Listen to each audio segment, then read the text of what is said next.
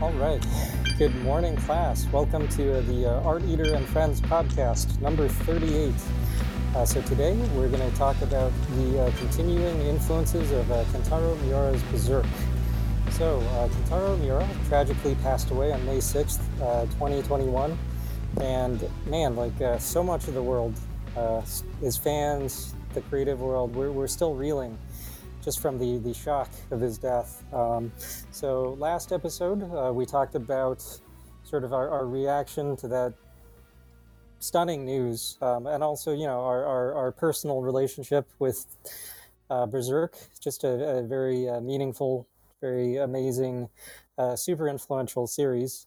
And today we're going to dig more into those influences. We're going to talk about, we're going to continue the celebration of Kentaro Miura's work by talking about just all the things that it's influenced. Berserk is just, not only is it one of the most popular comics ever, I think it's sold over 40 million volumes worldwide.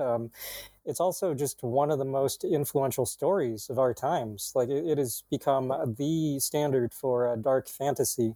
And you see its influences in so many different things, so many movies, anime, comics, and especially video games. Some of the most popular video games ever, which we'll talk about today.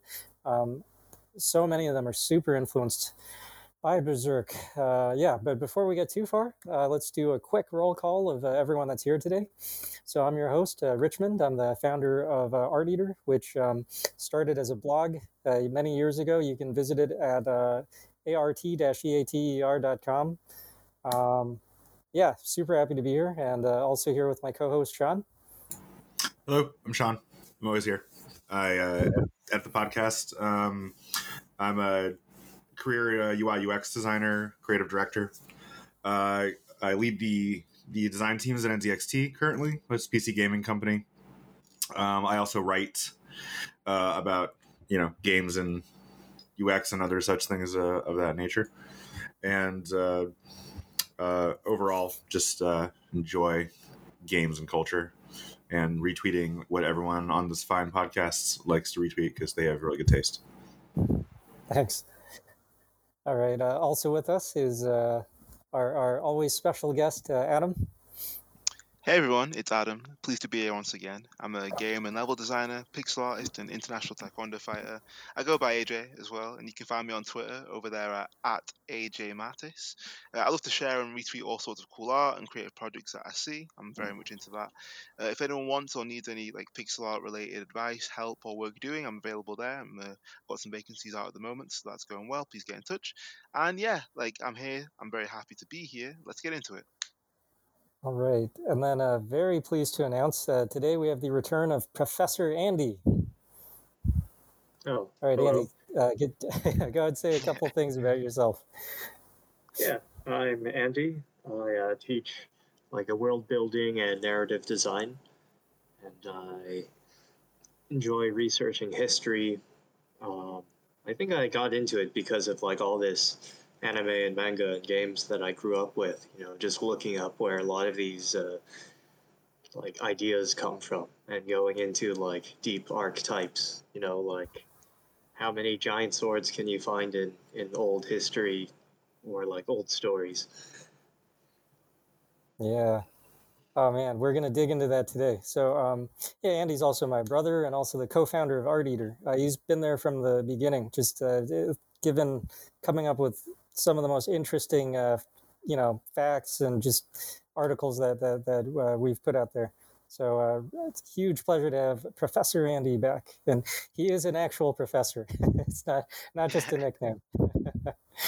Yeah, it's very cool. If you're ever enjoying time with Andy and Richmond together, you will never run out of interesting things to hear. They're both have such knowledge and worldly things to talk about. It's always fun.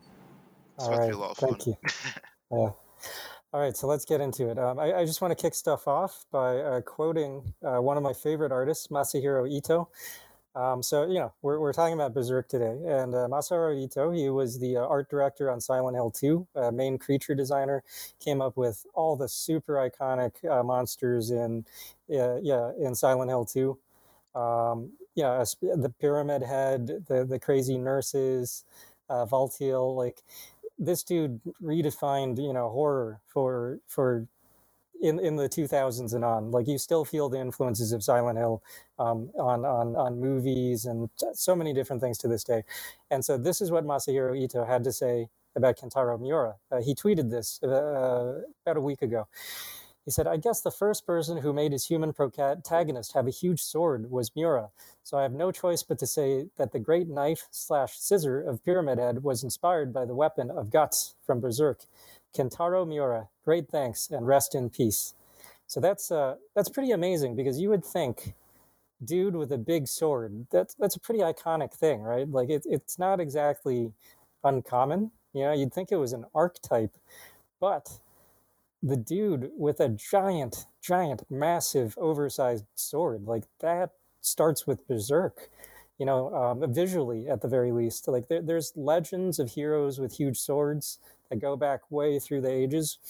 But Berserk was the first popular series with the main hero with just this giant, like, ridiculously huge sword that he uses to cut down even, like, more giant, horrific enemies that otherwise are just, like, way too big for any human to take on.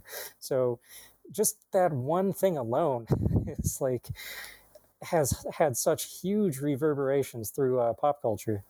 So let's dig into that. What are some heroes with giant swords? Well, I was going to say, it's also how they treat the sword as part of the character, right? The weight of the sword. It's not quite to say that the sword's a character, but when you look at, like, a weapon as part of a character design, it's usually not as pronounced, or it's, they might be known for using a specific type of one, but there's something about the way that specifically that Guts handled the sword, in terms of the influence of characters with giant swords, that the sword is as much a part of is as much its own character, and it has its own presence in scenes, or as part of the character, versus, like, just being an element of the design. Yeah, it was. Let me find the quote. The quote to introduce the Dragon Slayer. Guts' iconic sword. It was when it's introduced, the narration goes, "It was too big to be called a sword, massive, thick, heavy, and far too rough. Indeed, it was a heap of raw iron." Yeah, that's Guts' signature weapon. Yeah, it just such a powerful and, like, iconic introduction. Just not only just, like, to a character, but to a concept, like, to an idea, right? Like, having the actual strength. Obviously, as we know, like, the story of Guts, he was always, carrying around things that were much larger than he was, ever since, like, birth, really, and being small and being part of a group of mercenaries. They, handed him an adult-sized sword, and, ever since then, that was his, like, Dragon Slayer, in a sense. It was a sword Yeah. that was, man-sized, but he could only just barely wield it, and he was something like a very small child trying to swing around this huge thing. And then we see the evolution of that same idea, of that same concept, of that same, in essence, trying to find out who and what you are, while still swinging around this, again, this big weapon, this big sword. But this time, it's more dense. It's much greater than anything that any other normal man, woman, anyone else could carry. So yeah, it's very, very fitting that that the same type of thing would happen again, only for, like, an older Guts. It's very, very cool. I like that a lot. Yeah. Yeah, calling it a heap of raw iron, I think that's like one of the first things you read in the manga. And Miura said in interviews, like, when he started Berserk, he didn't know exactly how it would end. Like, he didn't even have Griffin in there yet. So it's kind of like how he was approaching his story too. It's like, how do you get everyone's attention? You just have this heap of raw, manga with awesome violence, and then, but calling it raw, it's also like it's unfinished, but it also means it has potential that's not set. So it's like, as the chapters go on, he's hammering that Berserk into, like, a very honed, sharp story. And even in the story, like, way later, you get into how, like, every demon he's killed with a Dragon Slayer, it's like infusing the demon's essence with the sword. So it started off as a heap of raw iron, but it's like being refined through the adventure and all the demons it's killed until it becomes like a magic sword itself. Becomes finished. Yeah, Yeah. I love that idea. Mm. Oh my gosh, yeah. I got chills when they explained that through his own actions as a human, like fighting against fate, he creates a magical weapon. You know, Yeah. like he creates, his sword is powering up with him. He's creating something that will eventually one day like strike down the god hand themselves. It's awesome. I love it. That's such a meta idea that And that's kind of like when there's like almost like time travel themes of like something needs to go on the journey in order to fulfill the history that it actually becomes part of, but then Yeah. but it also like it has to go on the journey. It isn't just fate. It has to fight against it. Like that idea that the journey is what hews it into the legend it becomes kind of idea. That's really like that's really circular in a very I don't know, nuanced way. it's a testament to Miura's writing ability. Like Andy pointed out, like he literally described it as a heap of raw iron at the beginning of the story. Yeah. And so few games actually have that as a mechanic. Like if you have a dragon slaying sword in a game, it's like, well, it was made to kill dragons. Or even like adventure, creating your own story game like Dungeons and Dragons. There's none of the core editions ever go like, oh, a dragon slaying sword isn't like somebody killed a dragon with it and it became a dragon slaying sword. It's more like, oh, somebody a wizard made a dragon slaying sword. Go find it.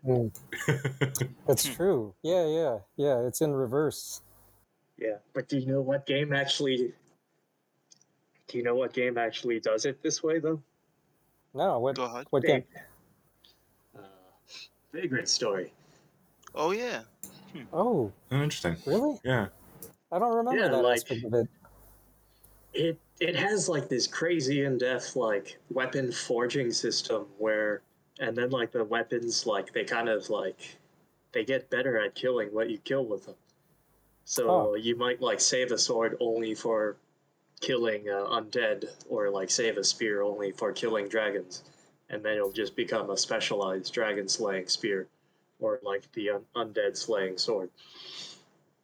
That's how that works in Vagrant Story? Yeah.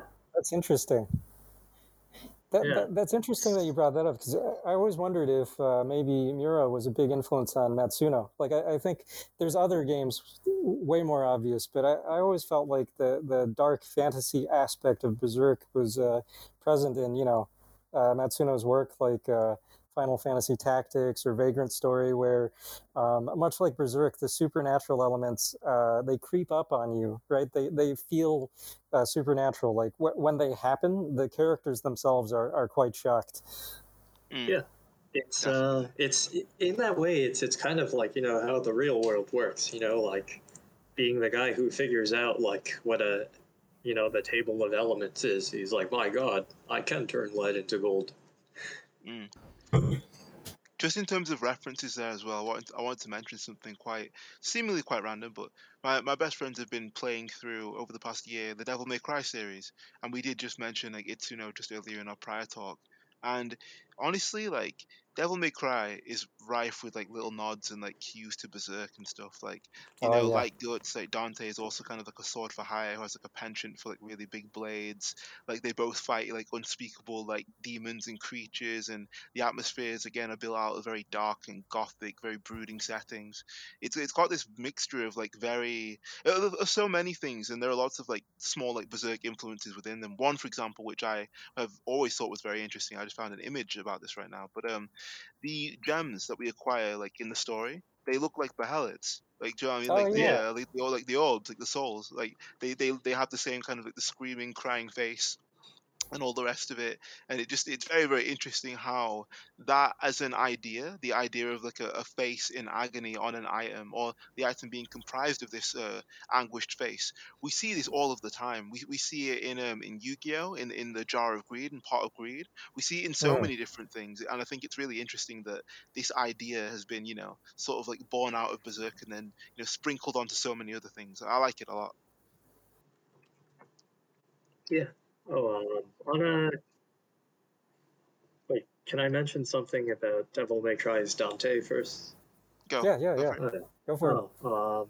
Not related to Berserk, but like y'all remember like Wesley Snipes as Blade? Hmm. Yeah, of course. Yeah, like that was kind of like a movie to have like katanas and swords and trench coats and like this monster hunter from the city with his one-liners and his belts across his chest. Like Mm. right after Blade came out is when that Resident Evil concept of like Resident Evil 3 or 4 would be like, oh, it would feature like vampire hunters, and the concept art became Devil May Cry. Like it sounded like Mm. wacky at the time, but then it's like right after Blade comes out, and Blade was about, oh, this is the secret world of monsters, and here's a guy with a gun and a sword and a Right. stylish coat, Yeah, and he's gonna go kill him. yeah. And then Yeah. Resident Oh, Evil seems to be heading there again now with like more and more crazy monsters every game. yeah. So I think, oh yeah, yeah. So back to Berserk. You were Okay, saying I about the just Baharets fight. I wanted It's, yeah, to add. We're talking about Itsuno. I'll actually post a link on Twitter. Itsuno gave a talk at GDC 2019 where he talked about Devil May Cry. I don't think it was the keynote, but it was a speech about the influences in it. And he talks pretty extensively about Berserk in that talk. I'm sure you can go find it. It was like 2019. Um, Okay. yeah, He's talking about part 5 he is talking specifically. about part 5. I think the title of the talk is "Creating a Standout Action Game." Devil May Cry 5, but he talks pretty extensively about the influence of Berserk in creation of Devil May Cry as a series. Awesome. I have not actually heard it recently, so I'm not at liberty to be able to quote exactly what's in the talk. I just know a lot about where Itsuno has so many influences in his work. Obviously, Dragon's Dogma literally has Guts and Griffith armor in the game, among other millions Oh of yeah, like an references. actual licensed tie-in. Yeah, Yeah, yeah, exactly. yeah, And yeah. Dragon's Dogma also really has that kind of like Capcom dark fantasy feel that I think if there were like a RPG like that it would have a very similar art style. If there were a Berserk game that were presented in the same RPG style as Dragon's Dogma, I feel like it would have that art style. It's very referential to the dark fantasy like feel. yeah. I mean, just the overall aesthetic of Dragon's Dogma is very Berserk-like. The way that it's it's very stylized, but it's actually quite grounded in real cultures, real armor. Like it's a bit more realistic looking than most of your fantasy games out there. And then, there's certain characters that are like direct call outs to Berserk, like Mercedes is definitely like an homage to Casca, right? And oh yeah, speaking And of which, there's that a Soul Witch in the Calibur Woods. character. Oh yeah, is there in Dragon's Dogma, right? Yeah, Yeah. But I think famously from the talk, going back to, because I don't want to skip too much over Devil May Cry, Okay. he definitely mentioned the idea of things a 14-year-old would find cool as something related to how he experienced Berserk. Ah, No, of nice. course, of course. Yeah, Yeah. it's really interesting as well, just because again, like we all, yeah, in many ways, again, just in terms of like how long it is that Berserk had been going for. Again, I was born in like '96. A lot of this had already been like previously established for many years prior to my own actual birth, anyway. And like this is, like this is my not only just like my my childhood and all the rest of it, but this is my pre-birth. Do you know what I mean? This was already like set in stone that people were being inspired from like but way before anything that I could even like begin to know or comprehend. So like having grown up with like more so like the influences of people influenced by Berserk, for example. So for example, I knew about Cloud Strife before I knew about Guts. Do you know what I mean? So like Yeah. Yeah. it's an extra interesting thing just for me to look back and be like, oh, it's sort of like, you end up going backwards twice on yourself kind of and thinking, oh wait, these people that like I'm inspired by here, they were inspired by this, I'm also inspired by. It's very like I know that like sort of inception type of a thing. But it's super interesting to look back on and see the the digital fingerprints, if you will, of Berserk in so many different IPs and in so many different areas of what it is that we're all interested in and that I myself have been interested in. So yeah, very, very cool. Yeah, like Yeah. Cloud, and definitely, influenced by Berserk. Even like I looked up like when before Final Fantasy VII came out, the promo art, how they were presenting it, and so like guts to Cloud, their weapons, that's pretty obvious. But then like Griffith to Sephiroth, it's their swords are Hmm. different, but they're holding it in a very similar way in that it's up to their face with the edge to the side, and that's like Cloud and Sephiroth's stance seems to echo like the first Mm. time Griffith and Guts fought each other. Like Griffith, he had his saber, the edge like angled upward or to the side, and like by his face, while Guts was holding a huge sword, right in front of himself. Yeah, Yeah. that's Yeah. so cool. That rivalry, and Sephiroth is like just the golden child. Like everyone loved him. Yeah, the long flowing white hair, just sort of this aura of perfection. The Um, pretty boy. Yeah. yeah, the pretty boy. Although in this case they switched their statures, right? Now Yes. Sephiroth is the giant dude, like with the guts. Yeah. Yeah. He's if Griffith was like built like Guts instead. Yeah, Yeah. definitely. Very, very scary combination. I just want to say one more thing as well. Just since we were talking about like Capcom earlier, I found something. I'm still like I'm finishing off bits of like research right now. Even I just found something really interesting. Like the idea, like obviously whilst it's never been stated before, but like Akuma and like Nosferatu Zod, their um their similarities are quite striking. Now I've been thinking about it. The way in which like they both antagonize protagonists, they they exist in a sense to seek worthy opponents. They're prone to this otherworldly rage and anger, both proficient at fighting on a godly level. Like, do you know what I mean? It's very interesting, and obviously as well as just those emotional and like mental similarities. They're both, visibly like hulking figures that love to be alone, stand on top of cliffs and brood. And, they also have very beastly appearances. They've got a very, like downturned, like set of eyebrows that, glow with like these red, vengeance filled eyes and all the rest of it, with hair that's very similar to each other's as well, with the sort of, that sort of flowing upward, almost like that kind of classic older style, like blowout type of look almost. They really do remind me of each other now that I think about it some more. Like, what do you guys think about this, Akuma and Zod? Okay. Oh, totally. Well, they're definitely drawing from the same source, like Buddhist guardian statues with like the furrowed brow and like Yeah. veiny muscles, and Mm-hmm. like when Zod appears, like he's wielding a sword that's like more Eastern than everything else that showed up in that Western Definitely. fantasy setting. And looking up that style of sword, I found like a Ram Dao. It's a Nepalese executioner sword for like sacrificing animals and chopping their heads off. And it's got like Wow. an eye engraved into the blade, similar to Zod's sword. And then Nepal is where Buddhism originated and spread, and along with Buddhist imagery, like the guardian deities. So Yeah. like you can also find those Akuma, the statues that like inspired Akuma. Like they show up a lot in Fist of the North Star, and they're also in like temples in Japan. Uh, Yeah. The Neo Guardian statues. yeah. Yep. Then Mm-hmm.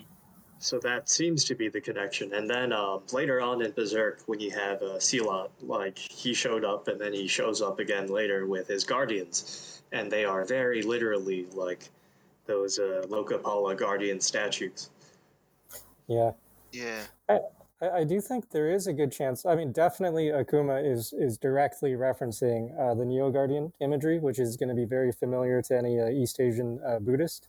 But I think Berserk was, reaching its popularity probably around the time Akuma was created. That must have been around like 94. I think Berserk would have been running for 4 or 5 years then. So it's quite possible that Nosferatu Zod sort of planted that seed, and then they, of course, they also drew on Buddhist imagery for Akuma. But I think it's also really interesting that the Neo Guardian, it has its roots in so the deity is originally Vajrapani, and Vajrapani was actually how the Kushan Empire incorporated Hercules or Heracles into the Buddhist pantheon. And of course, the Kushan, that's an empire that actually does show up in Berserk. So I don't know how intentional this all is, but it's just really, isn't it interesting that like it's all connected, right? Well, on the Kushan Vajrapani, I think it's more that the Greeks called it Hercules because it's like, oh, it's like a guy with a club. But then if you go like, where's Hercules from? Well, he's the Greek interpretation of, Gilgamesh, and all of his old Oh, artwork is like a dude with a club fighting monsters, and then oh, occasionally, he has a monster companion. that So goes back even it farther. could That's great. be even further because a lot of the Vajrapani is like equivalent of Hercules. It comes from the Greek writer saying in India, like, oh, Alexander's soldiers, they found worshippers of Hercules in this Greek village. But then, Okay. or I mean, in this Indian village. But that would mean that before Alexander was there, they already had this Vajrapani figure or this Gilgamesh Hmm. like figure. And then they were relating it to, like, well, he's got a club and he's got muscles. Maybe he's Hercules. Yeah, yeah, that So makes like sense. this Zod imagery is going like way back Wow. to like things we don't really know. Yeah, it's going into prehistory. There's so much. Even Gilgamesh is one of the original, well, just one of the original stories, period. But he is Yeah. like one of the original dudes with a giant sword, isn't he? Didn't he wield like Well, giant no, weapons? he's got like a club Oh, because it's a club? Okay. it's usually a Right. I club. guess swords weren't Well, as common in when you go back that it's far. this is Bronze Age, so Yeah. like making a two-handed sword was impossible for a long time until it was the first two-handed sword seemed to come from like Warring States, China. That's where the earliest digging up a sword that you could say is like this is a two-handed sword. It has a long grip. It's made for two hands, so it shows up at that time. Mm. And then those spread around the world, I guess. Or actually, no, it's usually iron swords where like two-handed swords show up like outside of China because it was like a very specific way of making the bronze and the shape of the sword that was quite amazing. Hmm.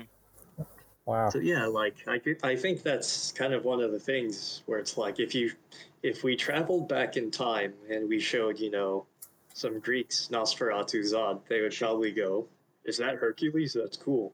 And if we showed like ancient Indians, they'd be like, "Is that Vajrapani?" And then if we Yeah. like went all the way back to like ancient Sumeria, maybe we create the Gilgamesh legend. Nice. Yeah. Yeah. That's so cool.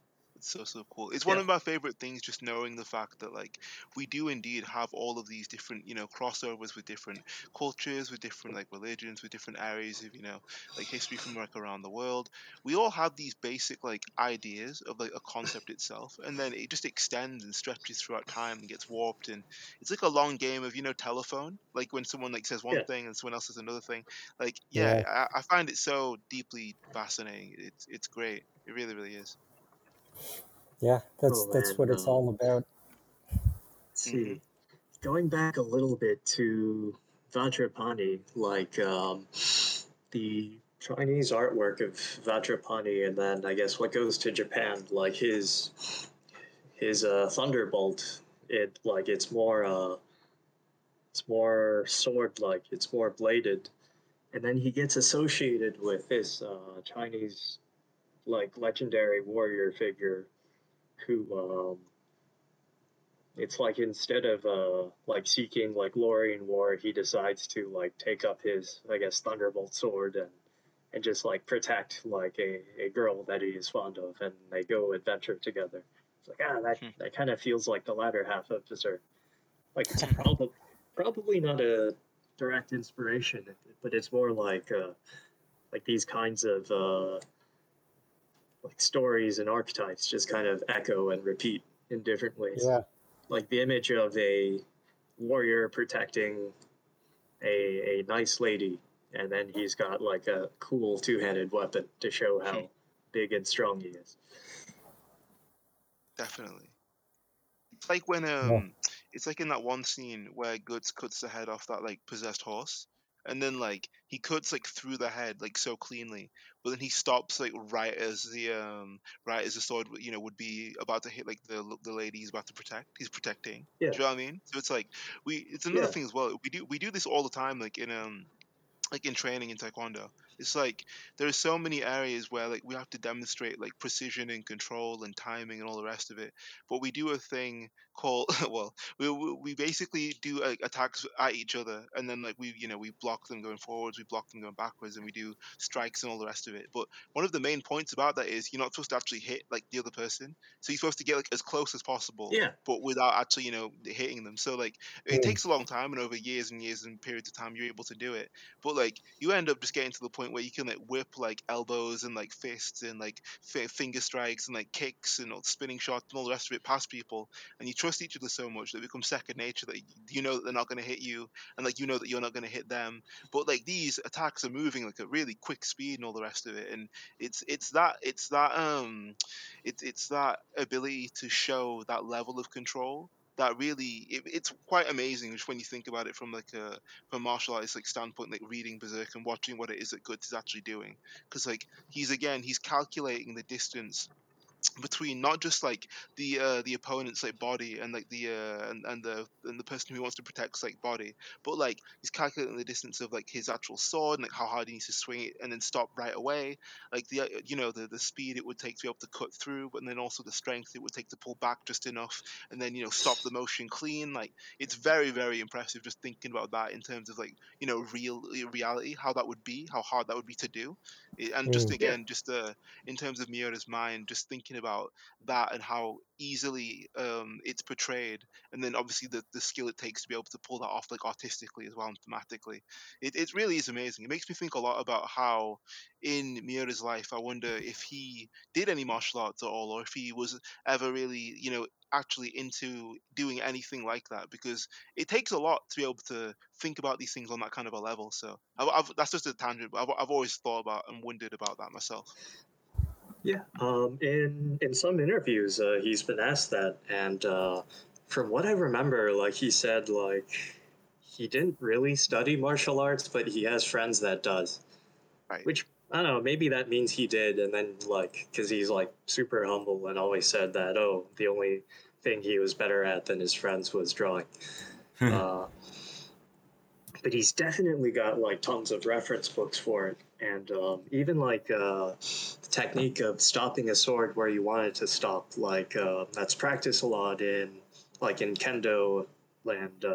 Like the way to grip your sword so you can smack someone on the head but not like smash their head, so like you don't concuss your training partner.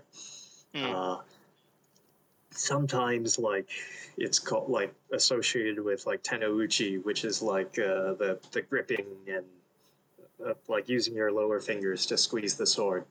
Like some will describe it as a braking motion, in that like your sword can't like go any further as long as like your hands are in place and your arms are in place. And like the scene where Guts beheads that horse, like his arms are pretty locked in place. Like he is using like he is braking. He knows where his sword is going to stop. Like his arms are as extended as they can be to cut the horse, and they're not going to drop any lower.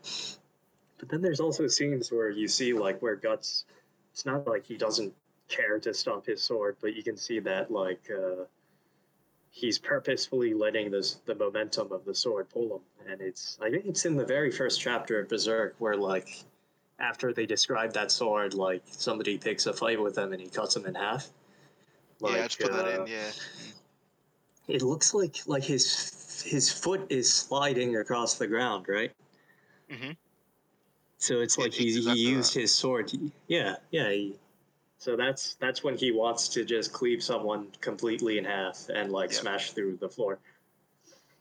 Absolutely, it's all about again like the pivoting and the momentum. Like I've mentioned this, I'll have to post about it sometime actually. But like one of my favorite like kicks to do, it's a tornado kick, so it's a 360 kick. Like the way that you have to set your body up to spin quickly and like hit somebody before they can like react.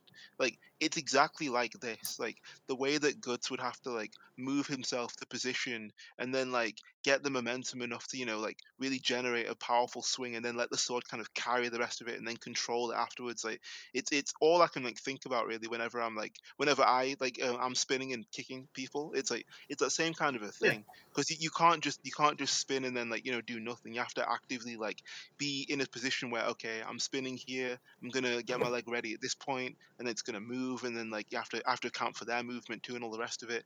Like it's all the rest of that, and it just it really amazes me when you see how it is that Guts fights and utilizes his whole body and like his positioning, his ankles, his feet, his pivoting, his his weight distribution, all of it. It's very clear that this was drawn and thought of with all of that in mind. He's not just swinging aimlessly, or even though it kind of like if you think about it, like it would look like that, wouldn't it? Right? Like you'd focus more on the body being dismembered and the gushes of blood and sinew and guts and all the rest of it. But he's a very technical and very clever fighter. He's someone who's very like methodical and very much well trained and honed in their skill. They don't just swing around this sword aimlessly, or even though it could to an untrained eye or to anyone just looking and flipping pages, like it would look like that. But yeah, he swings with intention and it's drawn with intention as well. It's just really interesting the way that the character mirrors the author in that regard.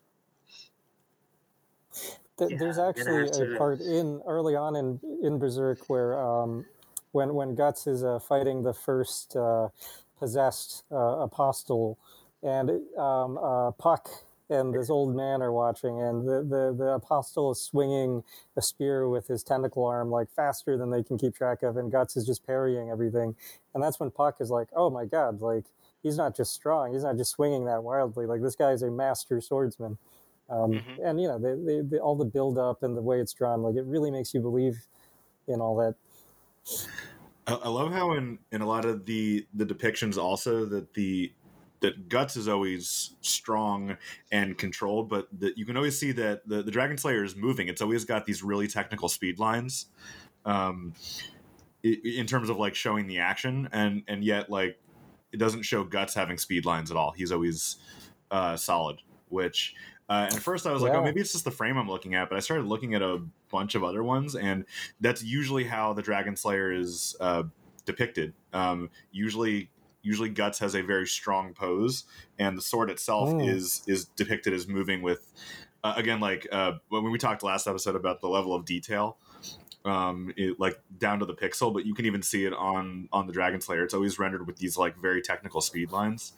But they're not. But they're very controlled. They're almost like a I don't know why it's not stippling. It's the other thing where it's almost like a controlled cross hatch. Yeah. Mm-hmm. So yeah, it's even in the way that he depicts it via the art style, it tells the story. It's really cool. Yeah, you're right. He's always in control. Yeah, it's very consistent. And when he is blurred, it's going to be like he's going nuts, right? Like it's going to be something special. Oh yeah, that's really like when he goes nuts, his face is all blurry. Yeah, he does the Go Nagai like Berserk Devilman face.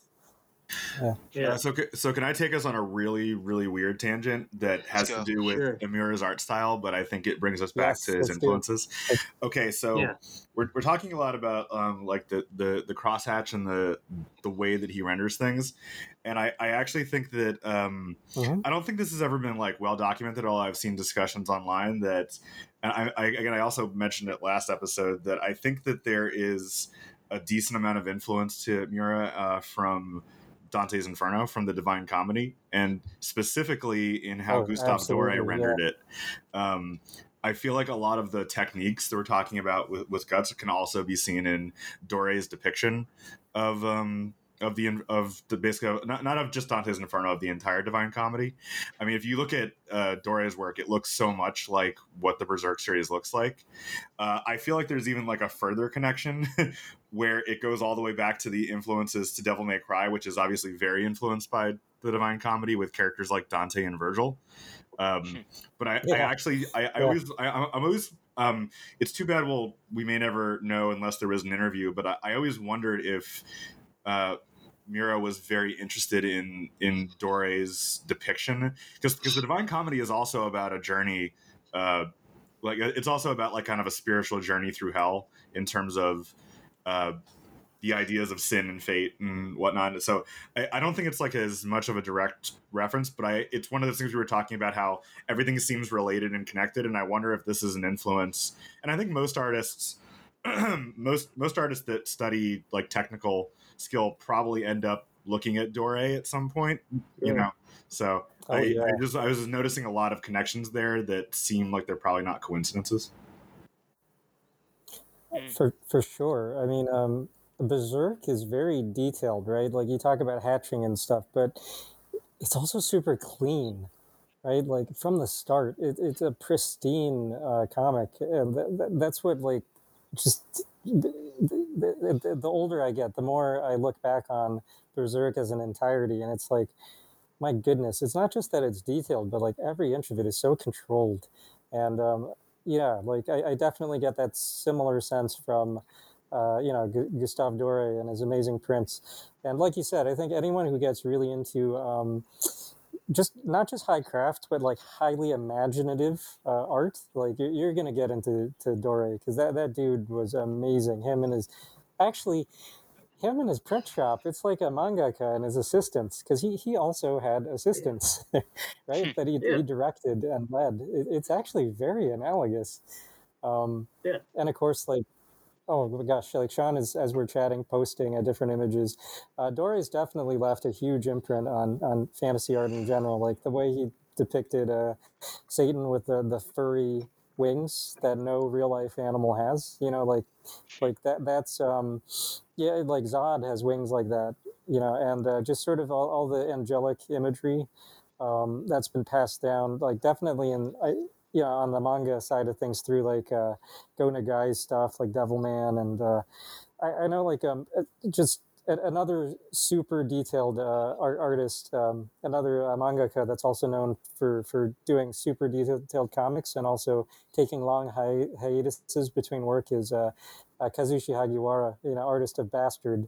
And he's also he directly references Gustave Doré all the time, like to the point where he will just straight up take a Gustave Doré print and put it right into the comic, like referencing it super unambiguously, saying like, yes, this is like what is influencing me. But by the way, did Bastard? It came out before Berserk, right?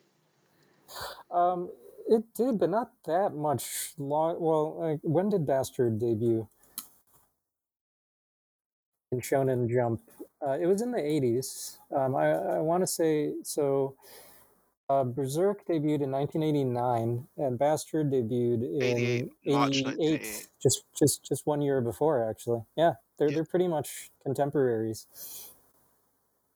Wow. Amazing. I tend to think of Bastard as older, just because I think I found out about it when I was younger, because it was in Shonen Jump. Yeah. Even though it's extremely not appropriate for kids, it somehow made it into Shonen Jump for years and years. Yeah, but they're contemporaries. To clarify for listeners in terms of influences, Gustave Doré is like an artist from the 1800s. So It's Yeah. we're talking about Bastard and Berserk around similar times, but they could definitely be influenced by Yeah. by I just these want kind to of talk about things. sure. something just very, very quickly about that.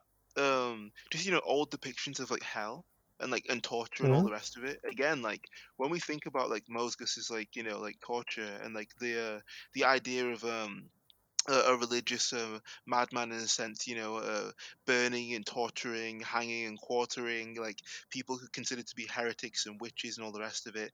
Like we've seen this throughout history, of course, but just the way it's, it's portrayed with such this gritty and like painful like realism and a very like literal sense of just how gruesome and awful a place like that would be.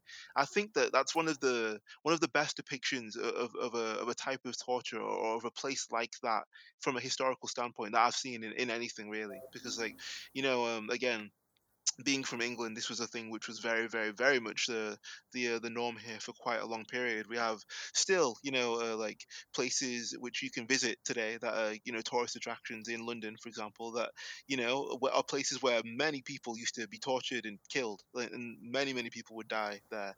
And we Mm. go to them now, as tourist destinations and places to take nice pictures and everything.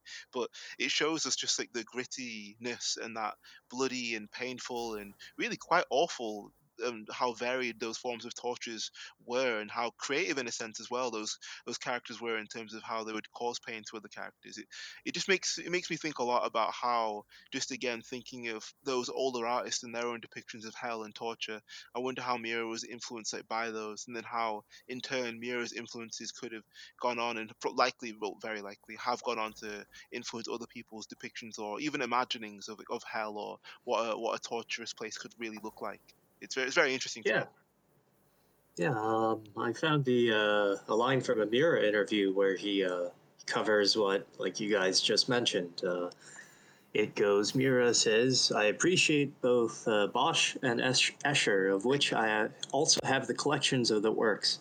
But moreover, I like the etchings of Peter the Young Bruegel, author of Obsessive Representations of Infernal Scenes. That's the translation note. And Gustave Doré.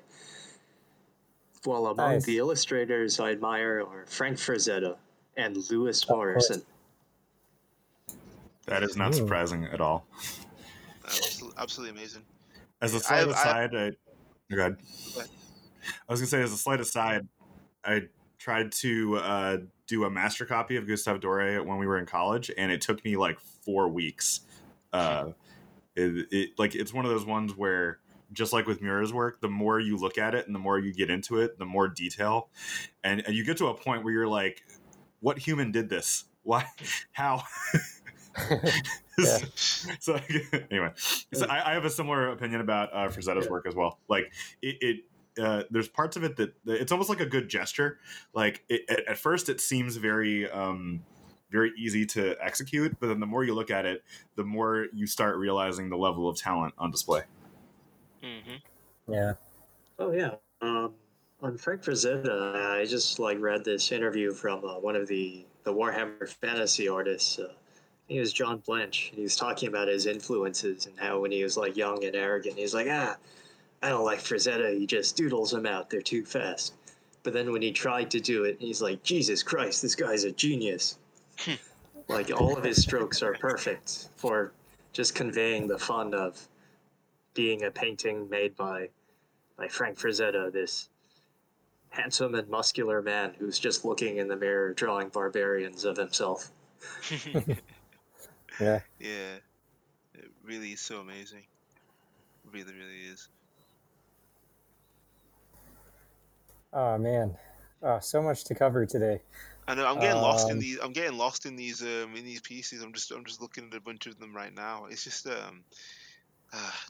this level of artistry takes such a long time to cultivate, and it takes so much dedication yeah. and time and skill and effort and consistency. And it's just yeah, I'm glad that I've been in a period of like life that this has been like accessible to me, because I'm just really in awe every time Yeah. I see this. It makes me feel happy that like I've been like alive to see it. Really, it really does, quite simply. I'm just really Yeah. yeah. Every time I see it, it just breathes new inspiration and new life into me, man. It's great.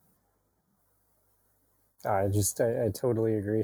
I'm just happy to be able to experience this stuff. Yeah.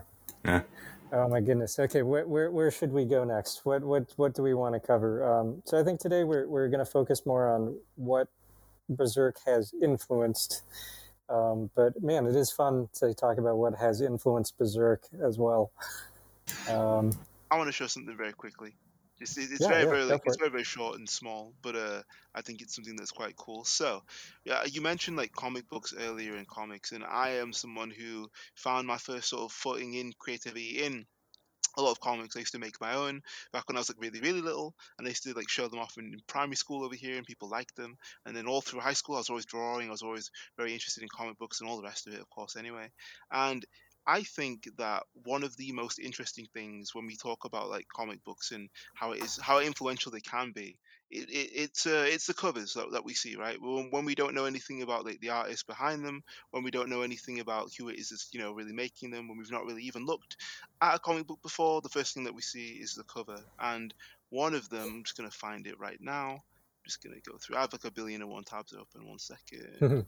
But yeah, basically, I'll explain before I show. Then there is a comic that has, I think it's a Captain America or Captain Falcon one, and it has like Femto like referenced in it. I'll find it very quickly, but it's just very cool to think about the ways in which like we see these characters and they're just referenced so consistently in mediums which you wouldn't really think. I found it cool in mediums which you wouldn't really think that you would see them in. So, for example, like we don't really see or hear like about Berserk specifically, like from Marvel, obviously. But I mean, this is just so clear right here, right? Like what it is that you can kind of like see. It's Oh Sam. yeah. So Oh he, Yeah. yeah, you see what I mean? Like this is Sam Wilson, and then like it's Yeah. yeah, it's just peak like it's Femto exactly. Like it's got the exact type of a body shape, the helmet, the wing like feathers, obviously it's a new Falcon, but also obviously as we know, Femto has wings anyway. But yeah, it's like this is something that I would have seen back in, let's say, what it published 2016. Yeah, so I think before we even actually like, got to talking, even Richmond, really. But I mean, like back around this kind of a time, like I was again massively into manga still. I was just getting my feet like Mhm. wet in it, per se. But yeah, I'm really impressed by just how much it was loved by so many people across so many different disciplines, and how that love was reciprocated and shown like outwardly. So yeah, if you want to Yeah. talk about something, there's one. Yeah, a cool Marvel cover. And Never saw that. it's Marvel. It's superheroes like Hmm. American DC Marvel, and we can instantly go, this guy with a cape looks like he's from Berserk instead of the Hmm. 1 million other caped dudes that we've seen. Like Yeah. that's. Exactly. But what he just brought up though, like, made me think, hey, isn't Femto like pretty much the Gotcha Man dude with his helmet? Mm, mm. And then Sort there's of. five members of God Hand, and there's one girl, and there's like a little guy and a wide guy, Oh my and like god. a tall Never guy thought that's about brainy. So the God Hand is Gotcha Man. that. Could be.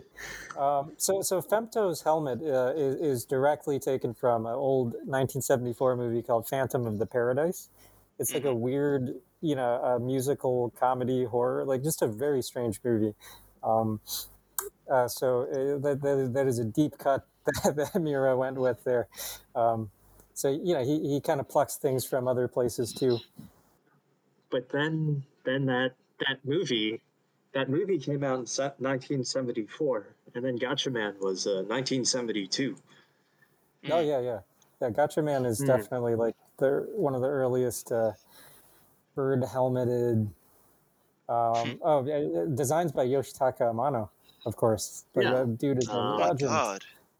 Yeah, like Wow. everyone thinks Final Fantasy today. But it's like, oh, before Final Fantasy, starting when he was a teenager, he made like the most iconic anime characters of the '70s. Um, Wow. another legend. I'm sure Amano. Well, yeah, for sure Amano is also a influence on Miura as well. Another one of the Definitely. fantasy greats up there with like Hmm. Frazetta. I wonder if they've talked about each other. Wonder if they ever met. They're probably both too busy, but Yeah. that'd be cool if they did. Definitely. Yeah. Definitely. Yeah. I'm gonna look that up. Yeah. Oh, my gosh. Okay. While we're just talking about stuff, just references. So we mentioned Devil May Cry before. Just the Dante, his huge sword. His white-haired brother Nemesis. Those are definitely some influences. I thought maybe this is not like a definite thing, but if you guys played Devil May Cry 4, there was the boss Burial. He's this giant horned bestial dude with Yeah. the monster face and glowing Yeah. horns, and he's centaur body and a giant slab of like molten rock for a sword. I Seen thought like this. his design was maybe sort of like Zod with carrying like a primordial dragon slayer. That was the Definitely. impression that I got when I saw him. No, definitely.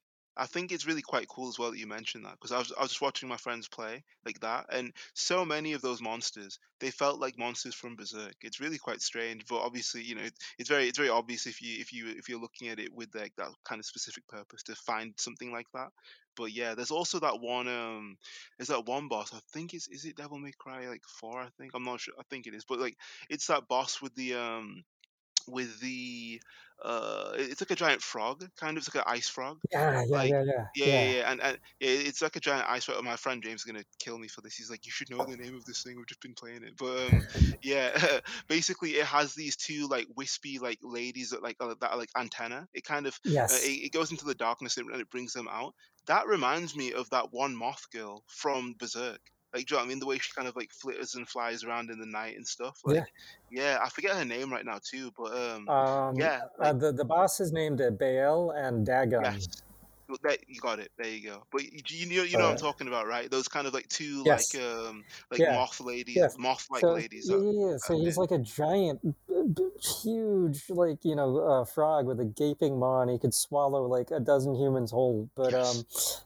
you first see him as you see these beautiful women with this wispy hair, just kind of glowing, and they're flying around in the dark, and then you find out they're actually just part of his antenna, like an angler fish. He just puts those out there to attract humans, and then he just gobbles them up. And yeah, their imagery is very similar to oh gosh, I forgot her name. The moth girl, who was the main antagonist for a whole arc Yeah, yeah, of yeah. Berserk. That was one of my Start favorite with an parts R. to The it. lunar moth.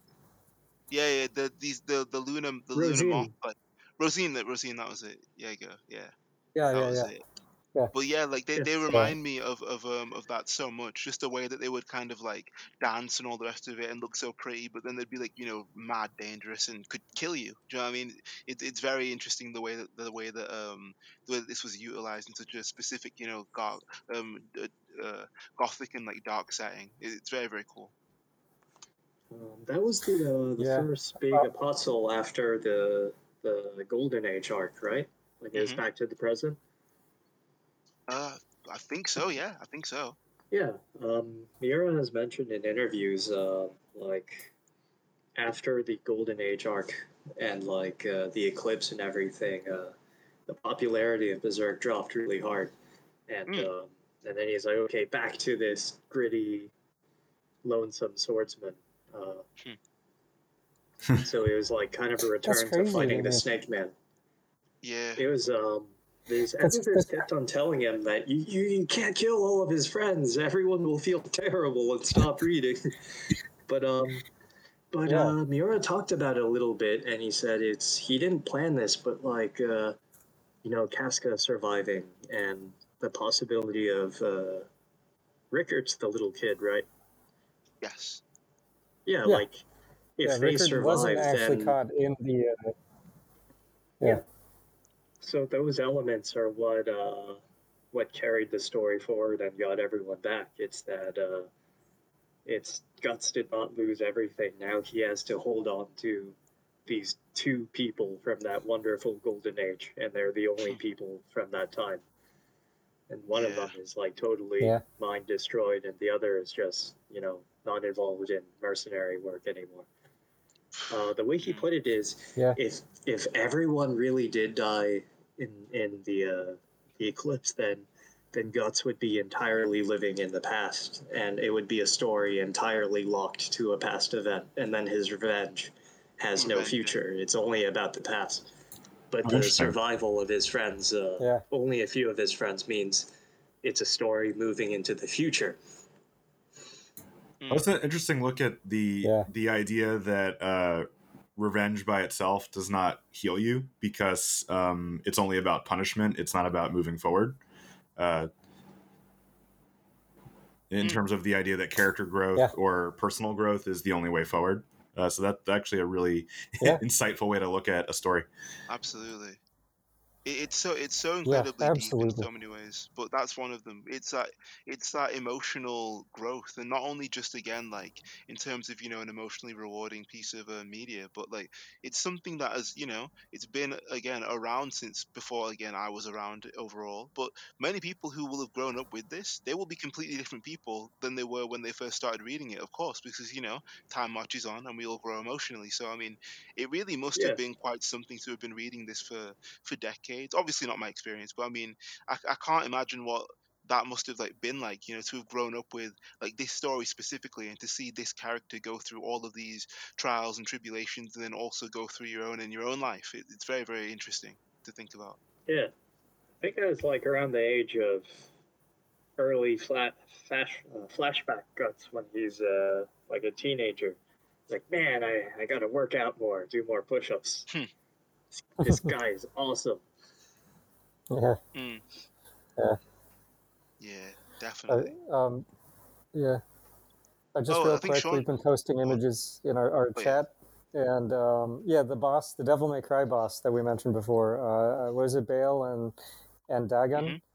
Dagon's a Lovecraft reference, but the little the mock women that he has for his antenna, the anglerfish lure, they look exactly like Slan. For the female member of the God Hand, who's this beautiful woman with this weird tendrilled hair. They look just like her. Yeah. Oh yeah. It is amazing. Oh yeah, even with Lovecraft's Dagon, that was an under the ocean deep sea god that Lovecraft made up, and he's worshipped by fish people, and then Dagon's this big angler fish frog monster. Yeah.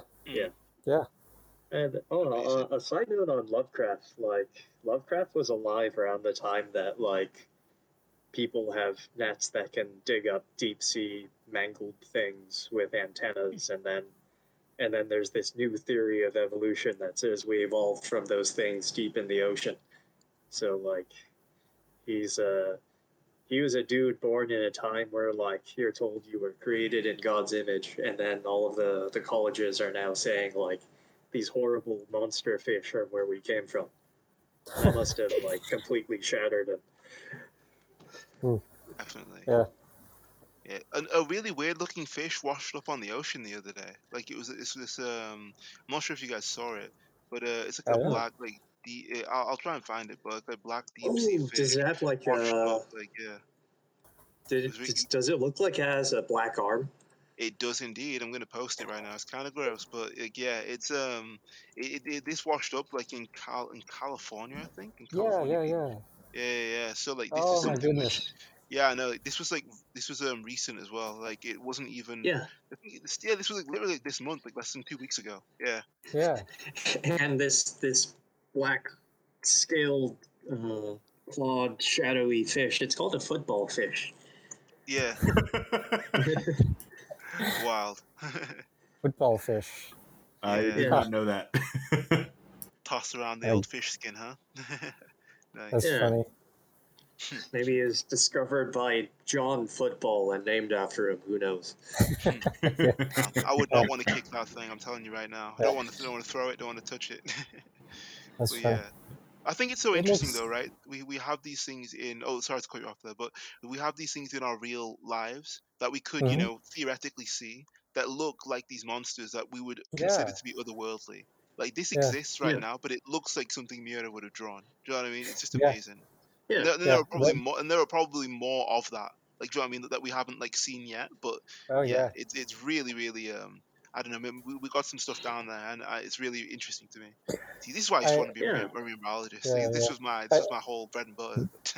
Nice. Oh, I was just thinking, it yeah. looks like something Mira would draw, or Hieronymus Bosch would have drawn. Like, yeah, these things exist in nature. People have been tapping into this. Oh, and interesting thing about the anglerfish, the way they mate. I think the big ones are the females, I believe, and then the males are actually Yeah. really little, and they literally evolve into a parasite. They mate by permanently attaching themselves, latching onto the female, and just actually becoming a part of the female's body, and just constantly producing sperm, so that she could keep producing young. So it's literal. This is like real body horror fodder, just like merging, flesh and blood and bone into another being. There's so much of that.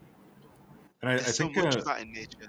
the angler was discovered in like the 1830s, right? So this kind of terrifying type of animal would have been probably even more terrifying to people that don't know as much about marine biology as our modern society does. I mean, they must have washed up on shore in the past. They just didn't. They weren't able to preserve them. But like people in the past must have been like, "Oh my god! Like, what is that?"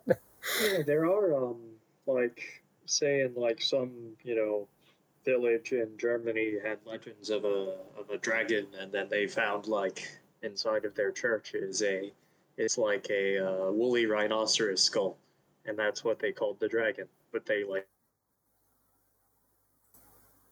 dug it up. Yeah. Mm. Yeah. Or how the Cyclops may have been, elephant or mammoth skulls, right? Where the cavity for the trunk looks like a giant eye could have been there. True. Yeah. Andy shared a picture of the skeleton of this fish, and I can't stop looking at how terrifying it is, because it's like it's got like unlike most fish, it's got a very pronounced like complicated skull area. Like it's kind of front loaded onto the front part of the football, and then the rest of it's like there's not much going on.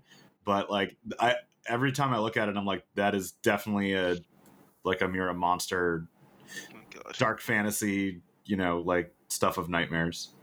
Oh my god! I just posted a wolf fish. Oh, they got horrible teeth.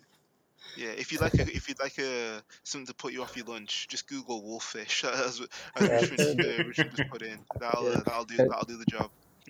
Yeah, apparently they're very unaggressive though. They just look super scary. They look like a video game monster made to take a bite out of you. They don't need to be aggressive when they look like that. Definitely. Yeah. But it's like they only have like enough polygons to make like a PS3 CG monster head, which makes it even creepier. And then the rest of it's all like just unambiguous and smooth and stuff, and it's got this ridiculously like well-defined, super like high definition head. That's it. Yeah. Oh, one more thing about the. Oh, go on. Yeah, about the anglerfish, their sexual dimorphism and the way they breed, like Tsutomu Nihei, the guy who does like Blaine, Knights of Sidonia, Possums, he did this short manga that like just does the anglerfish breeding, but with humans, and it's like really gross and scary. Damn, I gotta read that. Okay. Yeah. Which manga was it? It starts off with like this is like the last human woman, and like it's like this terrifying muscular monster with all these little ballsack human men crawling on her to try to breed. And then they connect with her and they pump her full of testosterone, so she's like super muscular, and like I think they're all like devolved. Yeah, it's called Pump. I found it. Yeah, it was a one shot called Pump. P-U-M-P. Yeah. That sounds terrifying. I'm gonna read this and be I'm gonna read this and be scared later. It should be good. Yeah. But cool. Yeah, but back to this though. Like there's so many just again awesome like tangents that we can go on because of how deeply interconnected and interwoven Berserk is with so many different things. I think it's just it's just amazing to think about, man. I'm gonna keep on digging and digging and digging for as long as I'm gonna be around. But yeah, I'm just really glad that I've been able to check this out because honestly, it's like it's never ending. You know what I mean? It's unfortunate as this unspeakably terrible thing is. Like we have so many other things to think about because of this in so many different ways. So again, like all of the massive ways that Final Fantasy has been touched by like Berserk, that so many different areas have been touched by Berserk. Like we have Yeah. like all of this stuff because of like Berserk in a sense. So yeah, I think it's kind of fitting in a sense that because it ends now, in one way, sure, but like the influences of it will continue. Do you know what I mean? It's really it kind of brings itself back around to what it is we were just discussing, right? The idea of like birth and like giving life to something new. Like that's what it is that like Miura, like, whether he knew it like or not, I think obviously did know, but I mean, yeah, had breathed life into so many different people in so many different ways, and I think it's just really interesting to think about that, how you can have something as crazy and as just thematically like interesting and scary and brooding as something like a Behelit. It can appear and be referenced in something like Panty and Stocking. You know what I mean? Just like this. So when you think about all these things and the ways in which they work together, it just makes you laugh and smile. But yeah, it's really important to think about just the wider overall reach of Berserk itself. That's so funny that you mentioned Panty and Stocking because I was just looking up Yoshinari, a famous, very amazing animator, one of the top animators, director of Gurren Lagann and so many Gainax classics.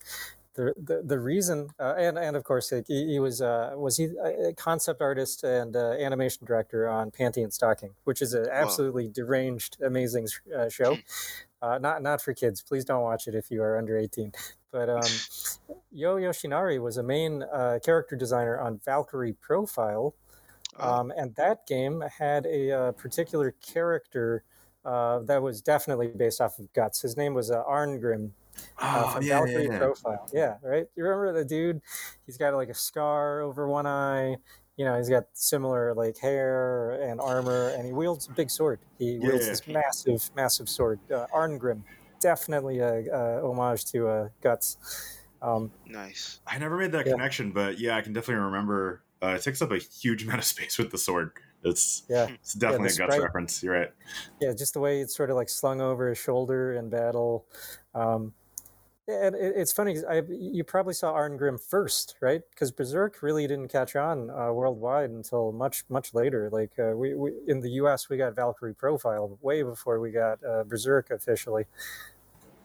That's definitely true. Yeah, now that I'm looking, I remember now, but I never made that connection. But you are 100% right. Like the way that the character slots work, like sword is so big that it basically it always, like, especially if you put them in the back of the party, the sword covers all the character slots.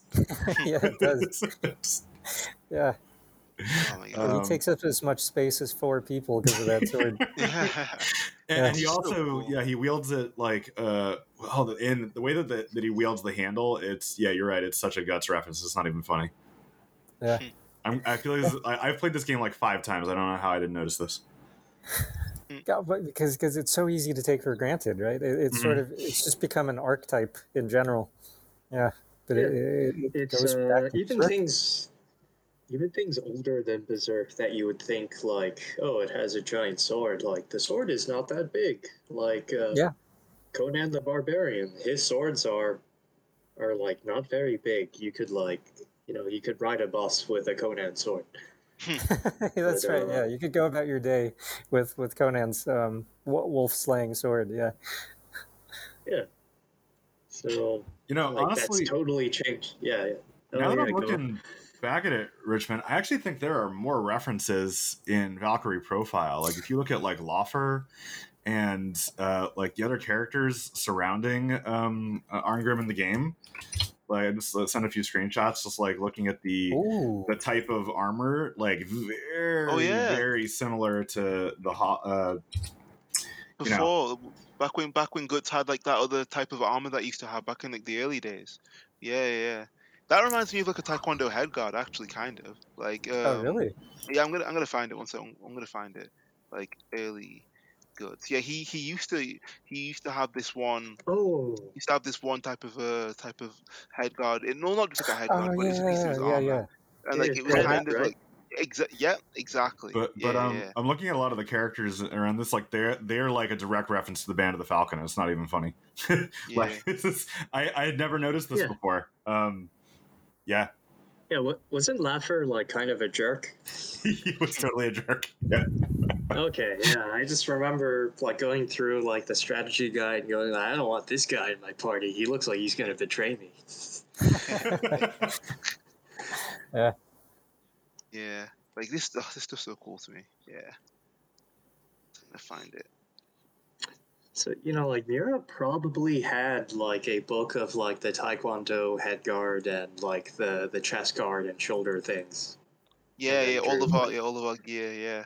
Yeah. Like just stuff like this. Like this is like a these are more like kind of newer designs. I'm trying to find like an old one, but like they have old versions of like this gear. Okay, that's quite an old one. That's good.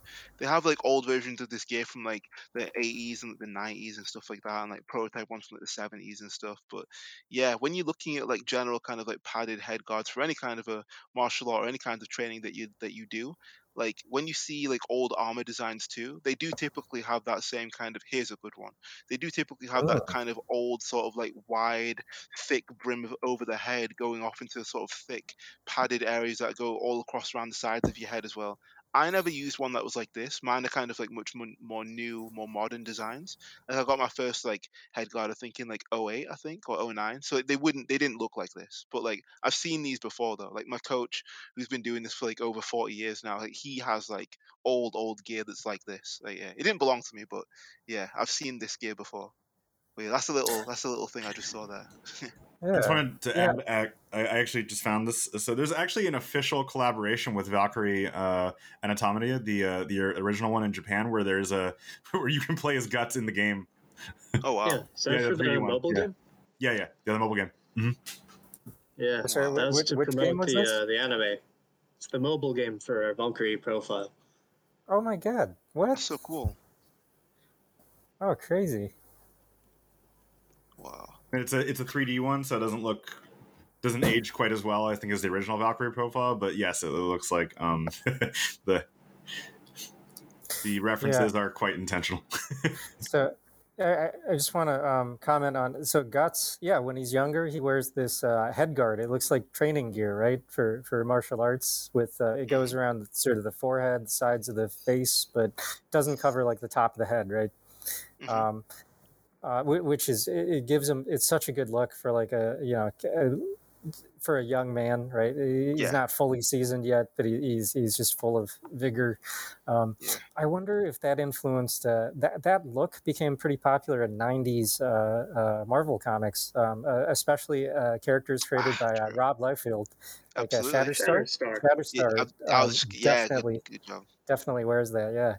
Yeah. And Liefeld was, very open about being really into manga at the time. Like he was always just, like going to the Japanese bookstore and just being inspired The by manga. Japanese bookstore literally across the street from his workplace. Yeah, yeah. Yeah. He said all the old Image dudes, they were all really into it. Yeah. It is their secret weapon. Oh, man, this is so cool. One of my favorite like older like Yeah, there yeah, it is. exactly, Yeah. stuff like that. One of my favorite older like Marvel characters actually is a character called like Death's Head, and I got Oh, really Yeah, he's cool. yeah, yeah, Yeah, we had one of those exactly. comics. Yeah. Yeah, Yeah. exactly. I have a couple of them. I used to I said before, but like I used to want to be like a concept artist and comics artist too. So like that was like Death's Head was one of like one of my main like inspirations in terms of like that kind of like over the top like look and all the rest of it. But there was a character whose name that I'm forgetting. I think it's something Lock, like something like Gun Lock or something like that. There was a character that Death's Head was with one time. I'm gonna find it now, but I think it might be the character in red. I'm not sure, but he had like a bunch of like guns, and like I thought that was it Battle Tide? I think I found it just now. I found it. kill power. That was it. That was it. Kill power. So yeah, I have what I've just posted now. I think you have to Oh, post this for nice. the podcast, but I have this. I have this issue like in my house like now, and like I used to Awesome. flip through these pages and like sketch and sketch and sketch and try and copy pages all the time. But that kind of a head guard look, but with no head guard on the top. That's exactly what that character kill power is like wearing right there. I'm sure we'll have to post this on Twitter or something for the people. But AJ, Yeah. yeah, AJ, what like have you done? Now I'm looking yeah. at Rob Liefeld's work, and I can't unsee this. Yeah, It's do everywhere. you know what I'm It's saying? everywhere. It's all over his It's work. Berserk. You know, it's the headgear. It's that headgear. Yeah, I mean, he obviously adapts it for his own style, but you can see all the places where he's like, I'm going to put the guts headgear here. This will look really yeah, cool. Let me change exactly. it here. Yeah. Exactly. Like, and the funny thing about it is as well, like that, just the fact that again we're talking about like a young Guts kind of still in training, like that is training gear. Do you know what I mean? Like that is what it is Yeah. that you would Yeah. wear when you are literally training. Well, we wear it for fights as well, but sometimes like you wouldn't, I suppose, if you were in a certain other like martial art or whatever. For example, like MMA fighters, they don't wear like the gear that we wear, all sorts of stuff. But yeah, it's training gear, and Guts was in a kind of a training stage of sorts in terms of his growth and development. Yeah. So much training Yeah. gear everywhere. Yeah, and then when he's very young, like he had to wield an adult sword. Mhm. So he's Yeah. always. Oh yeah, Miura said that the idea of the huge sword image was from Pygmalion, this manga. I'm not familiar with it, but I looked it up. So the protagonist is like a kid using an adult sized sword, and some of Nice. his poses do feel very like Guts like. Nice. Mm. Nice. Oh Yeah. man. Do you know it's really funny as well because I've mentioned this before, but I think when I was talking about like Kai a while ago. But when you're a kid and you're training with adults, you do certain things that kind of try and cement your place like in the group. But even though everyone's like you're still a kid though, but it's like yeah I am still a kid, but Yeah. like I'm here to like sort of do what I'm trying to do. Do you know what I mean? Like, and I felt very much a kinship with Guts because of that. Being the kind of like the scrappy like little kid around like just a bunch of like grown like adults and like people who but a lot of people who would have been like my age now, for example. So like I started like Yeah. really getting into that around like 13, 14, 15, having my first, like adult fights with people in their late 20s and 30s and stuff. So like Yeah. that was my like introduction into that area. So I can definitely feel a lot of that early, young kid headgear, trying your best type of thing, trying to hang in there. Nice. It's very well portrayed. I definitely get it. Oh, So- that's good to hear. Yeah. I also want to mention something that I'm noticing, especially as I'm looking at more of these things, where we're talking a lot about the influence of like Guts as a character, but I feel like Griffith is also one, like the more that you look for it, the more that you see. I don't know if this is like another archetype, the kind of, the long flowing, like blonde hair, like armored, kind of like the attitude that he had, like that seems like a character that I'm, because even in this like Pygmalion, I'm even noticing a character that looks just like Griffith. I'm like, oh, okay. And as I'm starting to look around, I'm like, oh, okay, this is the kind of this type of character appears a lot. I don't know if it's something that was predating to Berserk, but it seems like a big Oh, definitely. It's Yeah. it's Benkei and Yoshitsune. There's historic, now legendary Ooh. figures. Like, how did Guts get recruited by Griffith? It was, I'm going to beat you in a duel, and then you're gonna fight for me, right? Yeah, And, that's like, exactly in the how it story, happened. when Yoshitsune was a rising young warrior, like collecting his dudes, Benkei was already like wielding huge weapons and guarding a bridge, and then he's like, "Oh, you can't beat me," and then Yoshitsune defeats him in like with his normal katana, and like in some depictions, it's like he's like stepping on Benkei's weapon, and it's like very much how Guts and Griffith fought each other the Oh first my time. god, that's exactly how Griffith beat Guts. I'm literally God. looking at it right now. You guys are amazing. Like that's called the Miriki counter. It says here. Like basically, it's a ways to counter an attack is to use a thing called the Miriki counter, and like it's basically stepping on someone's weapon. Right? It's basically you can do it in a Sekiro as well. Actually, it's Yeah, it's it's yeah, you do like a jump attack, kind of like a right after a counter. and then like you can Yeah. you can hurt somebody with that. But like there's some images I have of like characters doing that right here, I think. Yeah. But yeah, like it's And the then same exact thing. I was just about to put that in, which is very funny that you mentioned it. That's Yeah. awesome. Wow, Andy, you also went deep. in that Yoshitsune story, like some of the text, it says Yoshitsune didn't just beat him like by being agile. He did a double jump. He jumped off of the air. Yeah. And then Benkei's reaction was like, just, that's impossible. I can't beat this guy. He's not human. Yeah. Wow. The Like a first double jump recorded is double now jump. ubiquitous. Yeah. Well, it's but the way they reference it is they say this double, like Yoshitsune was able to double jump because he has the quality of the ancient legendary Chinese emperors who could, rise to heaven by walking on the air. So they were saying, "Oh, it has legitimacy in this thing that was ancient to us, even though this is 1,000 years ago to us." Yeah. I'm still trying to learn how to do that. Yeah. Yeah. It's So- it's the Skywalk from One Piece, right? It's that kicking off the air type of stuff. Yeah, that's exactly what it is. Just for Yeah, our then, listeners, Yoshitsune was a actual historical figure almost 1,000 years ago in Japan. This is from the 1100s. Let's see. One of my favorite things, actually, I used to practice doing this one move a lot. There was this one dance move that people love to do from a long time ago. I first saw it. It was kind of like a stepping on air challenge that people were doing, and basically you isolate one of your legs, and then you step over one of them very quickly, but then you sort of just displace your weight enough, like kind of midair, that it looks like you're stepping on something solid, like, and then it kind of gives the illusion of, again, like sort of walking like on air. That's something which just makes me smile a lot, just in terms of thinking about this. So yeah, because I remember that when you just mentioned that, Sean, about that kind of how has this person done this, like how are you real kind of a thing. Like I remember there's a video from a couple of years ago that went absolutely viral of someone doing this in a dance battle against someone else, and like they sort of when they're in the middle of the circle, they were doing some moves, and they stopped, and then they just did like the air step, and everyone was like, what the, like, you just walked on air, like, how so yeah, I've definitely seen and felt that kind of a mystical, like, what the, like, sort of feeling before. So yeah, it's just cool to Awesome. think about how all this stuff ties back to other things that are Yeah. real. It's great. Yeah. Just real quick, back to Yoshitsune. Just look him up, Yoshitsune. There's lots of like beautiful paintings of this character. That's Yoshitsune.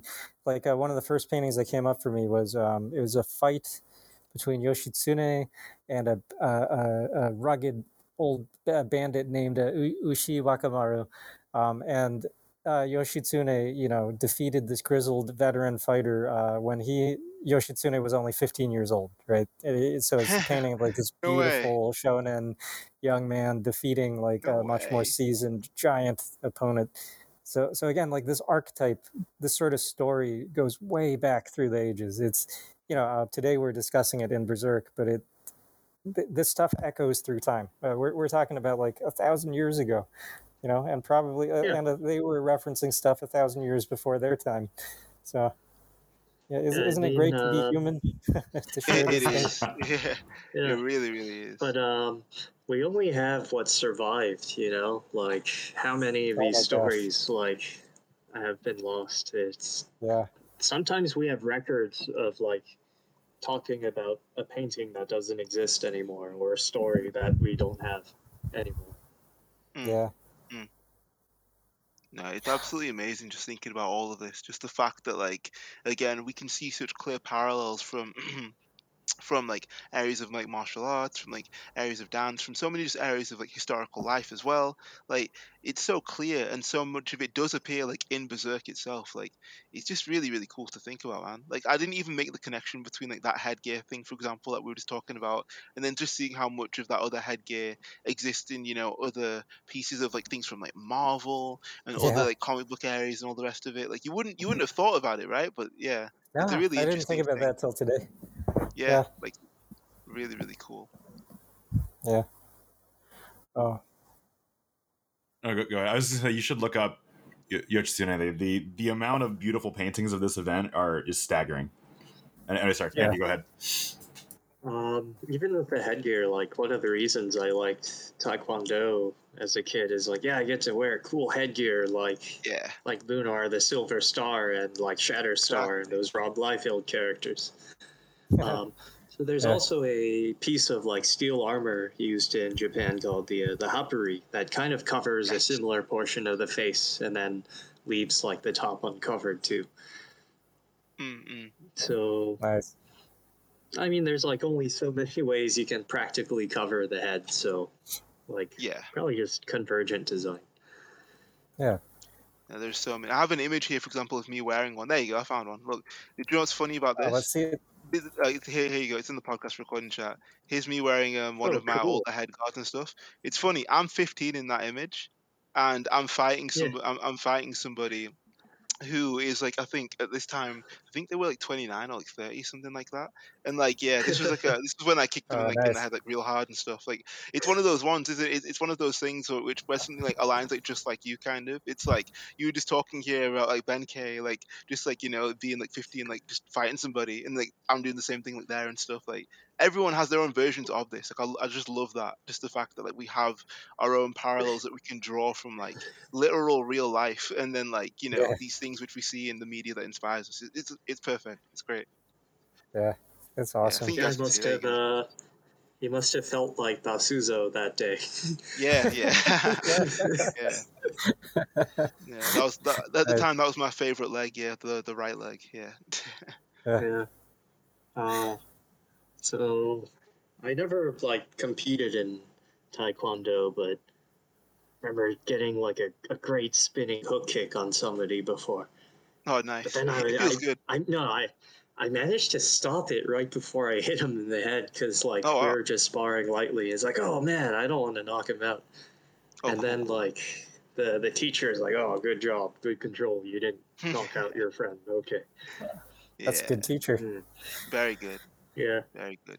But yeah, All right. one more thing, two things about Benkei is that he's depicted with all of these weapons and tools on his back, and he fights you on a bridge, and like then that turned into the Gilgamesh battles in Final Fantasy, even though like the name Gilgamesh means something else. They just decided we're going to use the Sumerian origin of all heroes and then use all of this Benkei imagery on him. Oh my God, he is Benkei. I So never put that together. then there's also Benkei was depicted like when he was a boy, he was already strong enough to like wield a adult size polearm blade, like just grasping it without a handle of the I guess you could call like the raw iron, and then getting berserk and smashing temples. Ah, oh my gosh, it's all full circle. It's Oh amazing. man. Okay, shall we get into From Software, the Let's. long Yes. shadow that Berserk casts over the games of From Software? Let's do it. Who wants to lead? Because there's so much to dig into here. I was at least going to lead that it's clear in that I don't know if I think it's the Prepare to Die edition, but I had noticed this that the basically Guts is on the cover of Yeah, of Dark Yeah. Souls.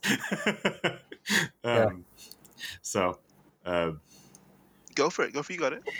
it's so I actually think that it might be the specific character is a DLC actually, but it's basically a swordsman with a large sword. I think he has a I don't know if his arm is damaged or something, but he has kind of an arm that he favors and stuff like that. But the kind of the famous painting that you see on the Prepare to Die edition is a direct reference to one of the covers of Berserk. The character is Artorias of the Victoria. Abyss. Mm-hmm. He's the Wolf Knight. Yeah, I don't His know. I arm don't broke know. in a fight. Yeah, I don't know a mass amount, but like my friends were playing all through these games like very, very recently, like and much into last year too. So like from what I've seen like from their stuff, I'll like be able to like contribute bits and pieces. But like I'm reading up on this now, and like yeah, there's so much to talk about here. Like there really is a lot. So yeah, you guys got this. I mean, there's also elements like I know multiple games have like a cursed mark, like Bloodborne. I think Dark Souls has it as well. I don't remember Yeah, what it's it's a called. dark ring that shows up on your body. That's the It's a mark of the hole undead. inside of you. Yeah, it's a hole that leads to nothing on your person, and that's the marks you as like resurrecting. Wow. I want to mention Yeah, just one thing very quickly. Just this is from a different a different thing that they're on, but it's not out yet. It's Elden Ring. That character with the helmet on in the trailer that we've all like known and seen and stuff. Like it reminds me of Fanis, like the helmet like that they wear with the oh, wings on as well and stuff. that's her Yeah, helmet. yeah, yeah. Yeah, It's that's really really cool. exactly her helmet almost. Yeah, Yeah, it's cool. I just saw this now. I was like, damn, I've never even thought about that. But there you go. There's one. Oh yeah, yeah, I wouldn't have thought. shows Yeah, like her lower face. Mm-hmm. yeah, just the shape in the front and the venting on it and the wings. It's yeah, that's too much to be a coincidence. That's like really that's the same helmet. Wow, Mm. cool. Yeah, there's just so much stuff here. All right, let's see. So There's for the Japanese RPG writer Kumaya. He also did manga and sculpting, all this stuff. He's like, I guess maybe I don't know how well known he is in Japan, but he like wrote RPG books that got translated into English and like had unique social mechanics that like weren't in RPGs yet. But when Miura passed, like he tweeted that at a time when there's a lot of Western fantasy coming into Japan in the 80s, and then like Miura became the representation of like this is the Japanese fantasy setting. And then Kumaya goes on to say, oh, like to the point where like anything in that fantasy style now, we call it a Berserk like comic. And he was like the representation of Japan to the world. And there was no Japanese artist not influenced by him. And that like he defined this era of fantasy. Like he spoke just of Japan, but it's really like the world now. Yeah, that's a really good point. Like, obviously, Berserk is a confluence of so many different, influences, like tons of Western influence. But he defined dark fantasy and sort of the Western setting fantasy in Japan, and then re-exported it to the rest of the world. Right? Like, yeah, that's. I mean, Miura himself said that at its core, Berserk is still based off of Japan. I mean, that's what he knows, right? So the sort of the themes, the social themes, the structure of the society is very much rooted in Japanese culture. That Holy Night arc, he said like the refugee camp. It's like he could say it's based on like wars going on and something he saw on TV, but ultimately like everyone that in there is Japanese, and he's telling a story about Japan. What's interesting is also in his interviews when he talks about the very early concepts of Berserk, is like it was an Asian man with a Japanese sword and a gadget arm in medieval Europe. And then he from there he went into Dragon Slayer and Cannon Arm. It's just so cool. Just the idea of having like that kind of a weapon like attached to your arm and all the rest of it. Again, like we've seen that so much in so many different areas, right? Like we think of like Cyborg from like all of like DC and all the rest of it. We think of so many other characters with like some kind of mechanized like weapon and all the rest of it. But yeah, like I really do wonder what that must have like been like to see like for the very first time, like not having any of the rest of that reference material in a sense, like really cool to think about. When you mention that, it makes me wonder. I haven't checked into this, but it makes me wonder if like all of the giant arm weapons and like Trigun are also influenced. Like we're talking about like characters with big swords, but maybe just big weapons in general are are part of Yeah, that. it's very much it's not like a laser. It's a blast. It's a cannon blast that he has. Do you know what I mean? Like the fingers and the hand itself kind of come down, and then like Yeah, a cannon, like like a appendage of sorts, or where the wrist sort of should be, that folds out into a literal cannon that you can just blast things with or people with. It's one of the first things he uses to kill that apostle that he's with in bed. Do you know what I mean? At the start, like in that early, well, no, not the start, but you know what I mean, like yeah, near yeah. that time, near The that period of first time. chapter. So yeah, exactly, Yeah, yeah, that one was for Crocus. yeah, exactly. Yeah, there you Yeah. go, exactly. Yeah, Yeah. There's well, I mean, influences would be like Space Adventure. Cobra has on his gun arm, and then it's earlier true. than that, The there's original Mega Man Dororo, hand. Wow, there you go. Yeah, yeah. and Dororo is definitely a precursor to Berserk. Yeah. Mm, Can we do a quick Dororo tangent? do it. Okay, so Dororo is a Osamu Tezuka manga, and it's widely regarded as one of the earliest like ultra violent manga, because Tezuka was already super famous by then, and it's said that his inspiration for Dororo was that his own son was like, you know what, like Ishinomori's comics are more fun than yours, Dad. So he was like, what? Like I got to do something about this. So he came up with this dark. Dororo was a dark fantasy comic set in medieval Japan, and the main character is this guy who this is very Berserk like. So the main character, when he's the child of like this powerful Japanese lord who made a pact with demons.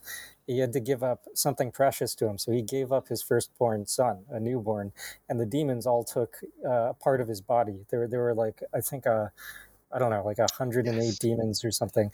Each one took a part of his body, and somehow he was still left alive, but just this featureless blob. And his father was so horrified, he just like floated him down a river. And then the kid was picked up by a monk who fashioned like an artificial body for the kid. Somehow, this blob still had the will to live, even though it didn't even have any body parts. And then, he grows up and he fights demons with his artificial body. He's trying to reclaim his body parts. So it's definitely one of the direct inspirations for Berserk for sure. Yeah, definitely. That was it. It was it's about I think what was it? It was 48 like fiends must be killed. And Yeah, then yeah, yeah, you have to find each yeah, one of those fiends, obviously kill them, and yeah, then get one of the parts back and stuff. But yeah, yeah, yeah. really, really interesting. It was an excellent PS2 game. Great adaptation by Yeah, Blood Sega. Will Tell there. Yeah, Yeah, yeah, called Blood Will Tell. That's a real hidden gem. Really recommend that game. definitely. It's probably ungodly expensive now because game collecting is getting crazy these days. But if you can find it, it's really worth it. Yeah. And then oh yeah, in Berserk there is the character. So the main character in Dororo is actually his name's Hyakimaru. Dororo is his sidekick. It's this funny little kid who follows him around, and he says like, "Oh, one day I'm going to steal your sword." He's a little thief. And then in Berserk, there's Isidro, who I think in Japanese you would say his name would be Isidoro, right? Hmm. So Yeah. Isidro is definitely Dororo to Guts' Hyakimaru. Is he Doro? Yes. Yeah. Yeah. Oh yeah, is he? Yeah, he is. Yeah, for sure. Yeah. And then of course both Dororo and Berserk are huge influences on Sekiro, of course. Definitely. Yeah. Yeah. So yeah, Sekiro, amazing From Software game. So yeah, after doing so many Souls games, right, with which are these customizable RPGs, they did a character action game, right? So now it's like it's a character, right? It's not you. You're not making your own character. You are, the main character. What's his name? Wolf, and he's very much based off of Guts. and Hyakimaru before him, right? Because you have this just visually, right? He's got that streak of white hair in the front, very reminiscent of Guts, and then he also is missing an arm, right? And then he's replaced his arm with various power ups, various attachments, and of course he's a master swordsman.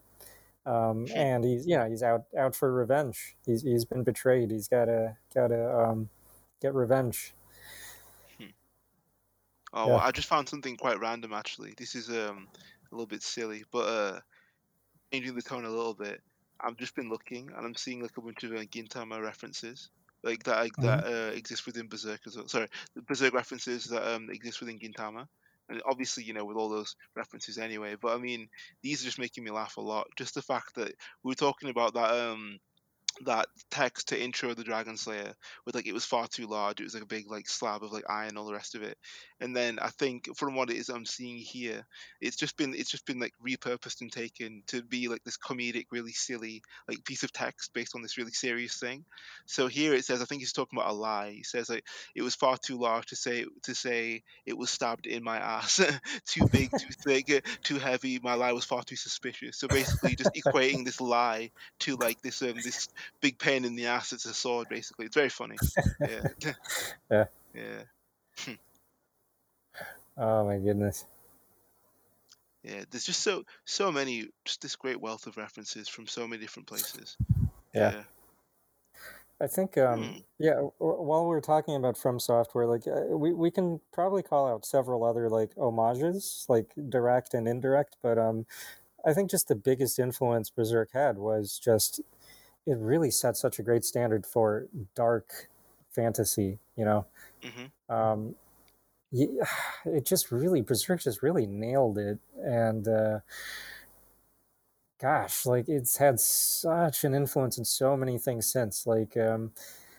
Of course, like Game of Thrones was also like really popular, right? That was the most popular TV show ever for a while. That's also like a dark fantasy setting, but Berserk is even older. Berserk is way older than Game of Thrones, and while Game of Thrones is more popular, mainstream worldwide, I would say Berserk is the one that actually had more direct, very very direct influence on huge swaths of pop culture. Like, okay, AJ, why don't you talk about the screenshot you just posted? Okay, yeah. I'll just say, speaking of popularity, I'm looking right now, and in Avengers, in the Avengers movies, of course, especially in Infinity War, like we do get some Berserk references here. When Thanos is getting and accessing one of the gems, it's almost in a specific parallel to when it is that Griffith activates the Behelit and triggers the eclipse itself. Like it's just really, you guys have to post this one. It's too specific for it to not be a reference there. It's got the peak of the eclipse right behind them. It's got that beautiful, almost like purplish, magentaish kind of an eclipse colored night sky. And then, of course, it's got two characters both sitting down, contemplating all sorts of awful things whilst they're surrounded by water. Do you know what I mean? It's just, it's perfect. It's If right if there. it's not intentional, it's influenced either way. Yeah, Oh no, definitely. And then you, that's Definitely uh, 100% intentional, because that's when Yeah. he he very sacrificed. directly, Go yeah, ahead. he just tells them that he sacrificed everything, right? Yeah, Yeah. What did it cost? Right? Is that exactly. Yeah. famous meme where he said, "Yeah, Mm. The line. everything. It cost him everything to fulfill his ambition." Yeah, and there's Yeah, there's multiple shots of these comparisons here, but yeah, so many, and as well as also the use of now I'm looking some more now, and I've seen a few like just the utilization of like the colors like purple and red as well. Of course, like yeah, there's just so many in there. I'm just having a look at a few pictures and images here. Like they're just full of references throughout Infinity War. It seems I might have to give it a rewatch. Yeah. yeah. It's just so interesting that Infinity War. I mean, this is based off of Marvel comics, and yet, like, when they really, really need to like make the drama feel like very personal, they dip into Berserk. My gosh, many times actually. Mm-hmm. Yeah, several times. Many times. Yeah, Many times. Yeah, just absolutely amazing to think about that. Just the fact that again, like such cataclysmic moments in the media which we know, and the media that we talk about with so many people. Obviously, with Avengers being this massive cultural phenomena. Like if you said to someone, hey, look at this as well, like they might not get it at first, but then if you showed them and told them more about Berserk and all the rest of it, like yeah, they'd eventually come to see just how powerful these influences are. Like this type of a moment came so many decades before like Avengers like had this moment itself, but it's like it elicits the same feelings in people. Do you know what I mean? Like Avengers fans, they felt that giant loss that Berserk fans did at the eclipse. Do you know what I mean? It's that same kind of, Yeah, oh no, what are we gonna do? All these characters are gone. How do we come back from this kind of a thing? And yeah, really, really interesting how that same utilization has been, used in such a very specific kind of a way. Really interesting to look at. yeah. Yeah, Oh man, I'm Andy, looking at the colours. It's amazing. Oh, go yeah, ahead. Andy, do you want to talk about some other possible deep cuts, inspirations? I'd say a general one of like the one-eyed, one-armed swordsman. In the early 20th century, there was a popular. I think he might have started off with pulp novels and then became like illustrated in manga and movies. Is a Kange Sazin. So his one arm and one eye already happened like in some horrible event in the past, and now he's like a dude who helps the downtrodden, and he's not so much seeking revenge as he is just helping people with the abilities he has. But Mm, it's not that he's superhuman or anything. He's just a good swordsman, despite only having one arm and one eye. But like, yeah, I think he's a big part of all of the characters who are missing an eye, like an eye and an arm, and then it's like, okay, replace it with a gadget since Dororo appears. yeah, And then even with Dororo, like the whole like, because he was trying to beat Ishinomori, like he pretty much made like medieval Kamen Rider, huh? Like your body is replaced with magic parts instead of science parts, and then you have to fight the organization that turned you into this. yeah, yeah. He was a medieval cyborg. Yeah. Oh man, yeah, yeah. Dororo Yeah. is Kamen Rider. Totally. Yeah, Wow. I never Um, thought of that. Yeah. oh yeah, there's also the historic use of like prosthetics. Like there was a medieval, well, maybe not medieval anymore, but like era of fighting with swords and cannons is Ironhead Gotts von Berlicken, and don't know how to say it right. Miura in an interview, like he had that brought up to him, like, is he based off of Iron Hand Guts? He's like, no, it's all a coincidence. Yeah, that's nuts. Like we keep talking about things going full circle. Like there was a historical, guts with this warrior with a metal arm, and Miura genuinely didn't know this guy really existed. That's just Wow. amazing. Yeah. I just posted there's also a series of Chinese movies called the One-Armed Swordsman.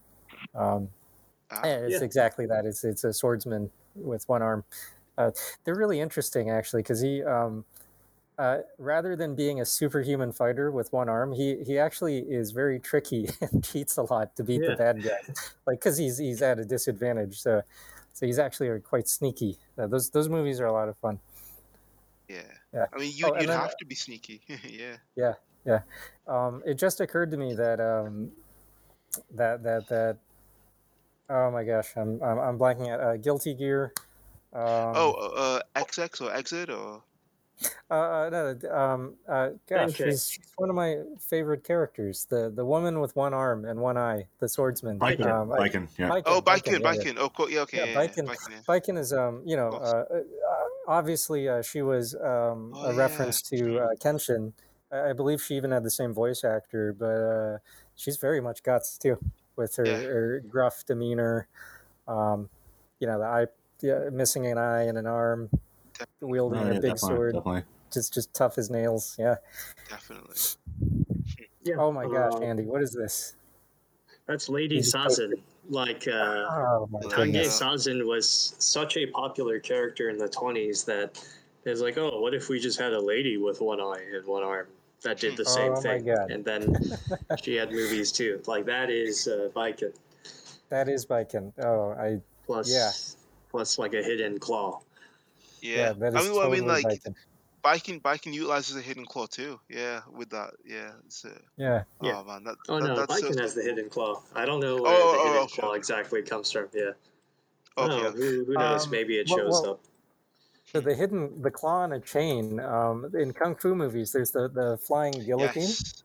Mm-hmm. right? Yeah. The basically like a bear trap on a chain, Yeah. just like pops Yeah. people's heads off. And there actually was a movie, one-armed boxer versus the flying guillotine. So maybe Ishiwatari saw that and was like, "Oh, cool." Yeah.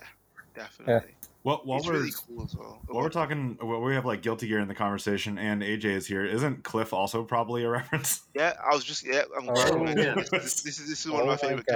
characters because You're right. yeah, he literally is like quite literally is a dragon slayer. But like the sword in which he uses is a big reference to that. It's this giant, massive sword that this old man utilizes to fight these huge gears. But he wasn't even always old either. But like, yeah, they really are so similar in terms of fighting. I believe that there is a very specific reference regarding this. Actually, I'm just gonna look this up. But yeah, like really cool character. I'm glad that you mentioned that actually, Sean. Good job on that. But yeah, it's just crazy just thinking about how specific that is. I think that there it is. Yeah, the weapon actually is called the Dragon Slayer. There you go. There, yeah. The weapon that Cliff uses is called the Dragon Slayer. It's Nice. this A huge. little bit more blunt of a reference then. Yeah, much more, Yeah. much more. Yeah. Yeah. But it's super cool. Yeah. And Also that's reminded me. Oh, go ahead. Then Monster Hunter came out like in 2000 something, but is like after Guilty Gear's Cliff and after a decade after Berserk. Mm-hmm. Yeah, the original Monster Hunter came out around, I want to say, what, 2001, 2002? But I'll look that up. But yeah, the Great Sword, right? Yep, I put in earlier Yeah. the Great Sword. Yeah. Yeah, let's talk really about cool. that. Oh, 2004. Actually. Yeah. Yeah. A great sense of weight, like, and it's so huge that you have to make sure the monster is still there once the sword gets there. Yeah. Yeah, you would not have the Great Sword in Monster Hunter without Berserk, and possibly by way of Guilty Gear, because it looks even more like Cliff's specific Dragon Slayer. Yeah. Yeah. Yeah. It's really just so amazing to think about. I guess it turns out that Monster Hunter Rise, the Switch version that came out, also has an armor set that is like pretty much guts. Oh, Yeah. really? It's called the Kimura armor set. 1 second, I will post a picture of it. But like, it's pretty brazen reference, I think. Oh wow, okay, yeah, very similar. It's interesting how even we're talking about references and stuff, but this game just came out like earlier this year, and they couldn't help it. They had to put armor sets in there that reference it. I've heard also that there's ones that reference Griffith's armor as well, but I forget the name of it. Ah, okay. Yeah. This is so cool. So many different references here. I mean, I feel like it makes a lot of sense because like we talk about a lot of like the same types of people. Like most people at Capcom certainly would have been influenced by these things, and Monster Hunter is the same team and same DNA that's creating a lot of games like Devil May Cry and Dragon's Dogma and whatnot. So it wouldn't even be surprising if the exact same people were working on this game and wanted to put references to Berserk in it. Definitely. Man, now I want to go through the old Monster Hunter art books to see if they have any like direct references, because there's so many awesome armor sets. I think a lot of the same artists that work on Dragon's Dogma work on Monster Hunter in general. So that would be. There's a lot of like weird connections when you start really looking into the history of a lot of Capcom's artists, and we're not even just talking about directors. Like sometimes it's just character or environment artists and stuff like that. They just like they consume and love all this stuff. Yeah. Mm-hmm.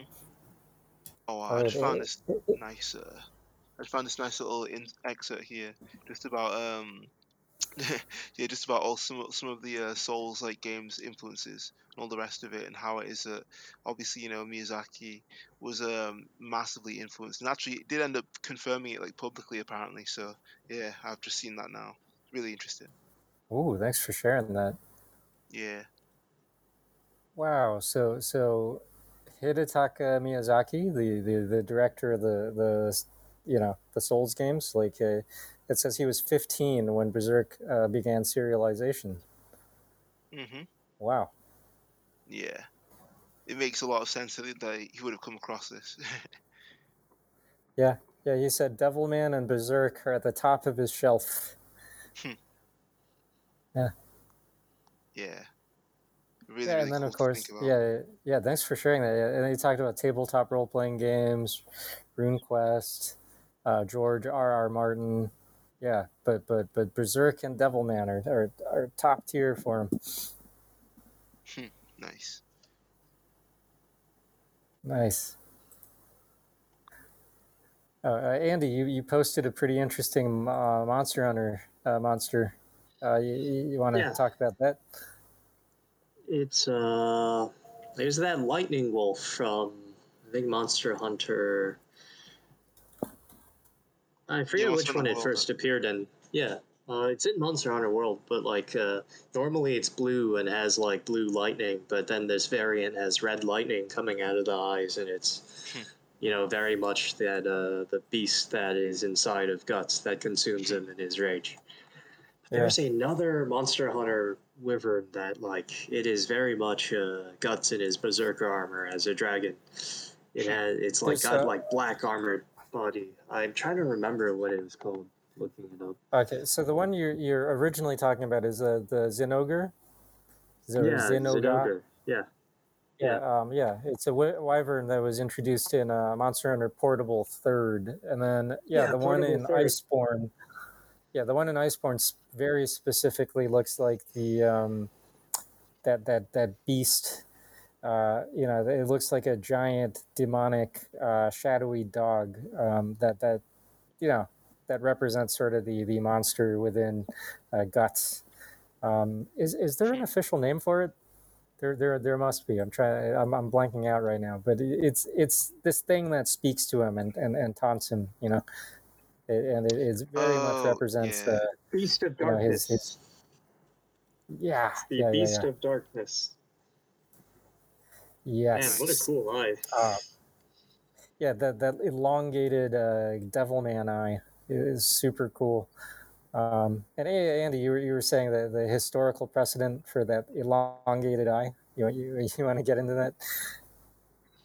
Yeah, like just that super angry Devilman face. It's like those really like long eyes, and like the teeth underneath it. There's the like super ancient, like over 3,000 years ago, like bronze artifacts found in China called like the Taotie. It's like this this beast that like devours in the dark. It's like I forget the exact translation of like the way the character is written, but it feels like it's something that eats something. Yeah, it's a zoomorphic mask design that's just these glaring elongated eyes and oftentimes like horns with it. And now that I'm describing it, it's pretty much Zod as well. But it's one of the most ancient graphical motifs in Asia. This predates anything that you might recognize as like a modern dragon. Like it's an even more basic sort of monster, and the ideogram for it describes like a beast that devours things in the dark. And one of the earliest written descriptions of it was like it consumes so much that it even hurts itself. Which, my God, now that I think of it, that is the beast of darkness residing within Yeah. Guts. Dang. Yeah. Then there's bronze sculptures of like something like that beast of darkness, either carrying a man and protecting it, or about to swallow him, or maybe both. And then that motif was also on helmets, so it would look like the wearer is like has this beast like going over his head, kind of like when Guts is about to go berserk and the helmet reaches over his face. Yes. Yeah. Oh, that armor is so cool. Yeah. Yeah, I just found another reference just so very much. quickly. It was a Chainsaw Man Yeah. reference actually. We'll speak about this in the future, I'm sure, Chainsaw Man. But yeah, Oh, yes. there's just a reference here of I forget, it's like the shark, it's like there's like a shark man like devil in the story, and there's just an image here of like Genji shredding through a monster, and then like Guts shredding through like something else here whilst riding like Zod and stuff, and yeah, just really really similar and interesting to think about. Yeah, just in terms of like that panel Yeah. like framing and all the rest of it, definitely a big homage there. Yeah. Definitely an homage with the reaction face in the side, too. Exactly, yeah. Yeah. Same kind of angle as well as the cut, like yeah, very cool. Yeah. Yeah. Oh, yeah. We're definitely going to talk about Chainsaw Man in the future. Love that guy. Was such a cool fight, riding, like going through like a tornado sorts of souls and like of like this mess of sinew and blood and all the rest of it. Yeah, just in terms of as well, in terms of like blood and guts and all of the like over the graphic depictions of violence and stuff. Chainsaw Man can definitely be like tantamount to something like Berserk for sure. If you take a look at the ways in which it's like utilized and stuff, because it's a very very very bloody series. I believe the Chainsaw Man author was quoted a while ago, before Miura passed. I think he said in his depiction of hell, like he could not help but be deeply influenced by Berserk and the Eclipse. Nice. Like there's no way in avoiding that influence for him as an artist. No, just a fun fact for everybody. While we haven't talked much about Chainsaw Man, there is actually a portion of Chainsaw Man's original cover art on our other sister show, 3 a.m. Games podcast cover art. It's also a reference that influenced Hotline Miami's promotional art style. It's a direct reference to Chainsaw Man. Oh, cool! I didn't know that. Cool. Nice. Yeah, but we will talk about it later. It's great. Yeah. There really is just something about the way that a character can be kind of like too angry to die, in a sense, right? Like we see Denji kind of like go through that a ton of times, just like kind of, again, like just the way he's like framed here and all the rest of it, the way he's, screaming and shouting whilst actively shredding all these enemies surrounding him. It's like, that's a very Guts thing to do. Do you know what I mean? It's a very, whilst you got you back against the wall, in a sense. That was Guts when he's fighting 100 men that night. Do you know what I mean? In that wooded area, and he was like, well, I have to kill 50 more of you guys before sunrise to see if I can do it. And then he does it like that. That's that kind of that feel. That's that type of character. Yeah. Then he gets the nickname. The Century Slayer. I thought that was so cool. It's so fun to talk about because I mean, this is a work of fiction, but like it has it's so immersive and it's had such a deep influence on us that we can talk about Guts as if he was like a historical figure, as if these things really happened, because it is that inspiring, right? It's that relatable and inspiring. Yeah, absolutely. Oh, cool, Andy. I think you found the monster in Monster Hunter. Yeah, it's the Gore Magala, the title monster of Monster Hunter 4 on the Nintendo DS, and it's got like this black scaly body that's shiny, and then its wings are cape-like. It doesn't have like big firm wings. They're very flowy, like fabric. So it really feels like when Guts is consumed by his armor, like Dude, his metal totally. armor, and then like the flowing cape around it. But interestingly, like the armor set from it doesn't really look like Guts. So they went with one influence for the monster, and then like the armor you wear from it it looks like the monster instead of looking even more like Guts and Berserker armor. There's a website. This is random, but like it's Berserk related. There's okay, so there's this website called Cube, and you can watch a bunch of like random funny cool clips on there that people put together and stuff. But like this one that I've just sent in here, it's the first Cube that I ever saw, and it's one of my favorites as well. And it's literally just well, yeah, you will hear in the background, you'll hear some really good music by some absolutely amazing people. They're called Linkin Park. Yeah, it fits really well just with what it is that Guts is doing in this scene. Guts is basically swinging around a sword, and then obviously like Lying From You is playing in the background and stuff. But it's just absolutely I've never seen two things fit together quite so well. Do you know what I mean? It's one of my favorite things to watch whenever I want to like get hyped and stuff. That song is just that song is otherworldly in the sense that it also kind of conveys an anger that I think befits Guts and Berserk. Like the very worst part of you is me type of a thing. Like that it's all of that it's all of that rage, that anger that we see within ourselves, that reflected in other people, or that we see other people's worst sides reflected in us. Like it embodies that. I think this song does. And then, of course, with a character like Guts, who better to put something like that on? Do you know what I mean? The character's so like embroiled in this rage that's almost never ending. That stalks and kills in the night and in the day, and just fights hundreds and hundreds of enemies and just destroys them all with this giant sword that he so masterfully wields and all the rest of it. Yeah, I'd implore anyone to watch this Cube that I've just linked in here. I think the creator, I think that they just go by Meteora on well on Cube, but obviously that's another Linkin Park reference right there. But yeah, I think it's really cool just to see how well these two things go together. Just wanted to show you guys that. Nice. Yeah. The Linkin Park lyrics, they just hit you in the feelings of like, Yep. I'm angry and there's nothing I can do that can stop it. And Yeah. I think a lot of Final Fantasy 11 and 14 Dark Knight attacks sound like they might be directly from Linkin Park lyrics. Like Last Resort is one of the moves iconic of them.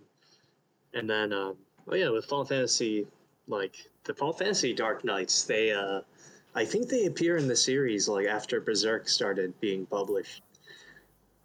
Because they weren't in like the first Final Fantasy, but I think they appeared in like the second or third. And then in the second Final Fantasy. Yeah.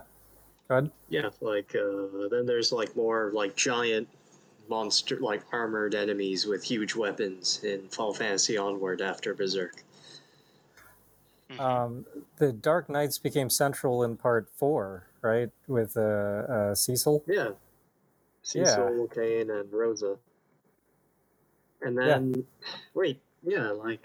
Cecil is pretty much a dark swordsman Guts, and then he becomes Griffith. Yeah, he does. Yeah. I never thought about that until now. He becomes what people think Griffith is. Yeah. Yeah. Yeah. I'm sure you all have heard about the recent tribute, right, in Final Fantasy 14. Yes. Yeah. Absolutely. Yeah.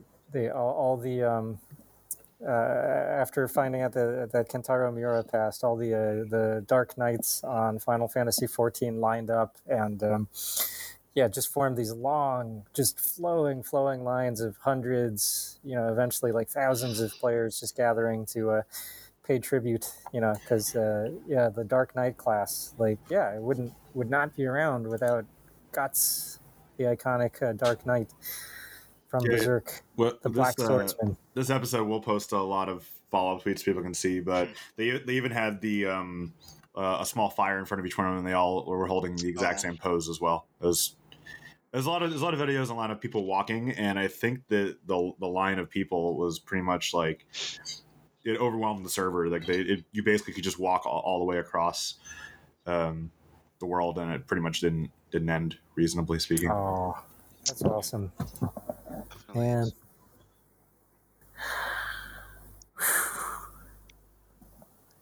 All right, I gotta wrap stuff up pretty soon, but Very cool. I just found my one more gosh, cool thing. It was cool. oh yeah, what you got? Yeah, I was just checking out just the fact that what we were talking about Monster Hunter's great sword attacks and stuff, and the fact that like captures like the movement and stuff so well. But I found some other art here, and it looks like this is from was it Soul Calibur, I believe. And yeah, like one of the Oh, yeah. characters from this, yeah, one of the characters from this is definitely doing the classic guts smile there. Yeah, right before they're going just absolutely wild. But yeah, Oh my god, yeah, I'm Siegfried. glad. Yeah, He's like, it's like if Guts had no friends. yeah, yes, yeah. Siegfried was definitely based off of Guts with his giant, claymore or whatever it is. It's definitely more based off of the Dragon Slayer than anything like historic, right? mhm. Yeah, there's no real sword that's big and heavy, like more like a heap of raw iron than a sword, Richmond. Yeah. Yeah, nice.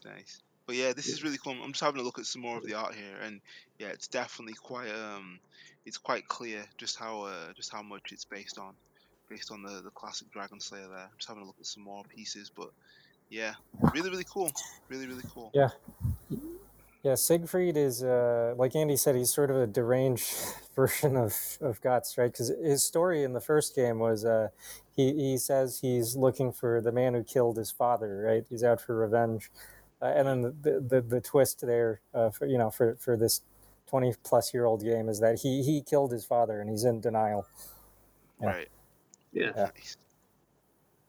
Down. And then there was another character in the later Soul Calibur games that I thought maybe might have been based off of Casca. It was Hilda, I think. Oh, She- okay. Yeah, she's like this armored, this woman in full plate mail, and yeah, I think she just looks.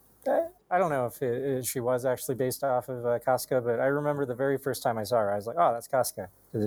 A female warrior, the plate mail, and I think she's like pretty dark skinned too compared to the other characters.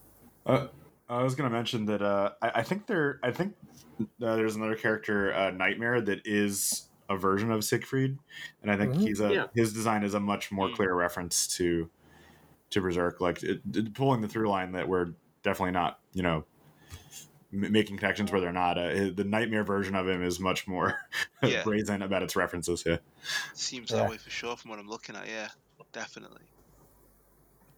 And then he's also, well, instead of a gadget arm, he just has a big monster demon arm. He's like if Guts became an apostle, kind of. Yeah. Oh yeah, he is. He's the an apostle themed around his Dragon Slayer sword. Yeah. One more thing really quickly, the Hunter's Mark as well. That also looks like the brand of sacrifice. There you go. Yeah. Oh, yeah. Oh, dang. Yeah, in Bloodborne. Absolutely. Yeah, very direct. Just in terms of like from software things. Well, we probably could do a whole episode on all of the specific references. Like, there's multiple enemies in Dark Souls and Bloodborne that are like 100% Berserk references. They're like aggressively not trying to hide it. It's very very clear. Definitely. Really cool. Yeah, this was fun. I can't wait to do some more. This was really enjoyable. Oh my goodness. I guess let's you guys up for another round next week? Yeah, I'm here for it. More. Let's do definitely. it. Okay, so today we talked about the influence that Berserk has had on many things, and Oh my gosh, like we've barely dipped our toes in all of it, but I think next time let's talk about the things that influenced Berserk. I think we touched on that a little bit here, but we can go a lot deeper into just all the deep, cultural, historical references in Berserk, because there's so many cool ones. Whew. All right. I'm gonna look up more 70s and 80s fantasy miniatures, because that's where like you have plenty of great giant swords. Oh But, yeah, proportionally gotta find too. one Yeah, if they came out in the right year. yeah. Okay. All right. Okay. So that's it for today. Yeah, had a great time talking to everyone as always. Yeah. So thank you for listening to the Art Eater podcast.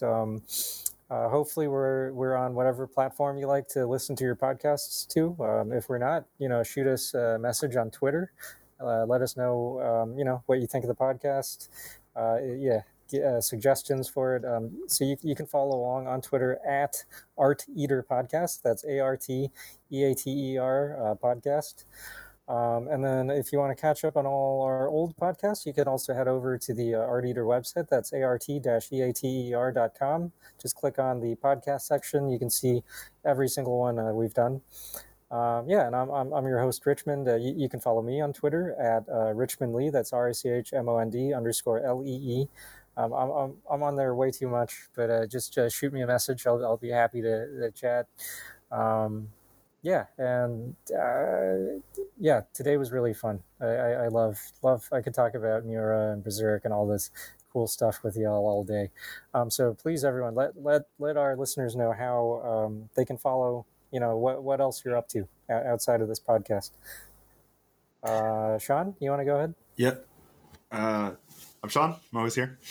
You can follow me on Twitter at Daborsk, DABORSK.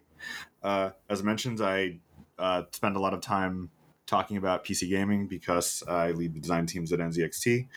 PC gaming is kind of a big deal for us. In terms of following me, I'm currently working on a lot of different writing a book that's going to be about mobile and how we permeate design into our lives. Otherwise, I'm actually working on a few articles about different games and specific things that I think will be cool to look out for. Otherwise, wanted to more call out that I'm doing a lot of mentoring right now if you're looking to get into UX design or UI design via adplist.org, which stands for Amazing Design People list. So you can find me on there. And of course, there's a ton of other great designers, design leaders, and talented people on there that are willing to kind of give some time to help people. Things like portfolio reviews, tips on interviewing, or just, getting reviews on work you're already working on. So I think it's a great resource. That's why I'm contributing to it. Wanted to use this platform to call it out. So yeah, otherwise I will be retweeting all of the tasteful things coming from all the fine people on this podcast. All right. Thanks, Sean. Andy, let everyone know what you're up to, how they can follow you. Okay. My main thing on social media is Hokuto Andy on Twitter. And also Instagram, where I'll post pictures of where I travel around in the world or whatever I'm eating. Twitter, I usually just post about art I like, or I like the Warhammer orcs that hunch over like Zangief. They're my favorite, but so few of the models are built that way. Where I'll talk about, this Monster Hunter monster is based off of this yokai. This Pokemon's based off of this yokai, or this, ancient Chinese document about how dragons evolve and they grow horn and then they grow wings and that's their full evolution form. Like all of these, I guess my favorite thing to do is like, hey, that's this thing I like now. If I showed it to someone 3,000 years ago, they would get it because it's like just a passed down or just common taste that is appealing, or like it just repeats and echoes. Oh, wonderful. Yeah, and Andy's been a contributor to Art Eater from the beginning, along with Sean. Yeah. Oh yeah. Also, things I'm planning. I guess before the year ends, I'd like to get my like fantasy RPG setting out. Like what I'm making right now is based on like the historic European martial arts documents I've read from like different writers and sword masters, and like the way they lived in like the 1500s and 1600s, they did kind of think the world was magical because that was their understanding of the world. Or like even the time of like Queen Elizabeth, you would think like, oh, like she was like very modern for a queen, but she had like a court calculator who could communicate with angels. Like that's the reality and science of their world. So Wow. yeah. Right. Good stuff. All right, AJ, what are you up to? Cool. So yeah, everybody. It was really good to be here once again and everything else like that. I had a great time speaking about this. It means a ton to me, and I'm glad you all got to listen. What am I up to, Richmond? I'm always out here sharing lots of really cool art. I'm retweeting lots of cool projects that other people are on that I'm also kind of on. I'm trying to get out there a bit more. So if you would like, say hello to me over on Twitter at AJMIS. So it's at AJMATTIS. Yeah, I exist out here, and a lot of people are starting to come through and say hello, which has been nice as a consequence of being on here. So I'm very glad about that. If you do want to come through, say hi. I'll say hi back, and we can get to chatting on, or possibly working on something. Yeah, I do a lot of pixel art. I also I love martial arts. I talk about that frequently on this podcast. I'm looking to start getting back into the training life once I can, and yeah, I'll keep on updating people as they keep on seeing me and coming through and all the rest of it. But it was a pleasure to be on here once again, and everybody take care, stay safe, and I'll see you all next time for the next episode. All right, take care, everyone. Later. Peace out.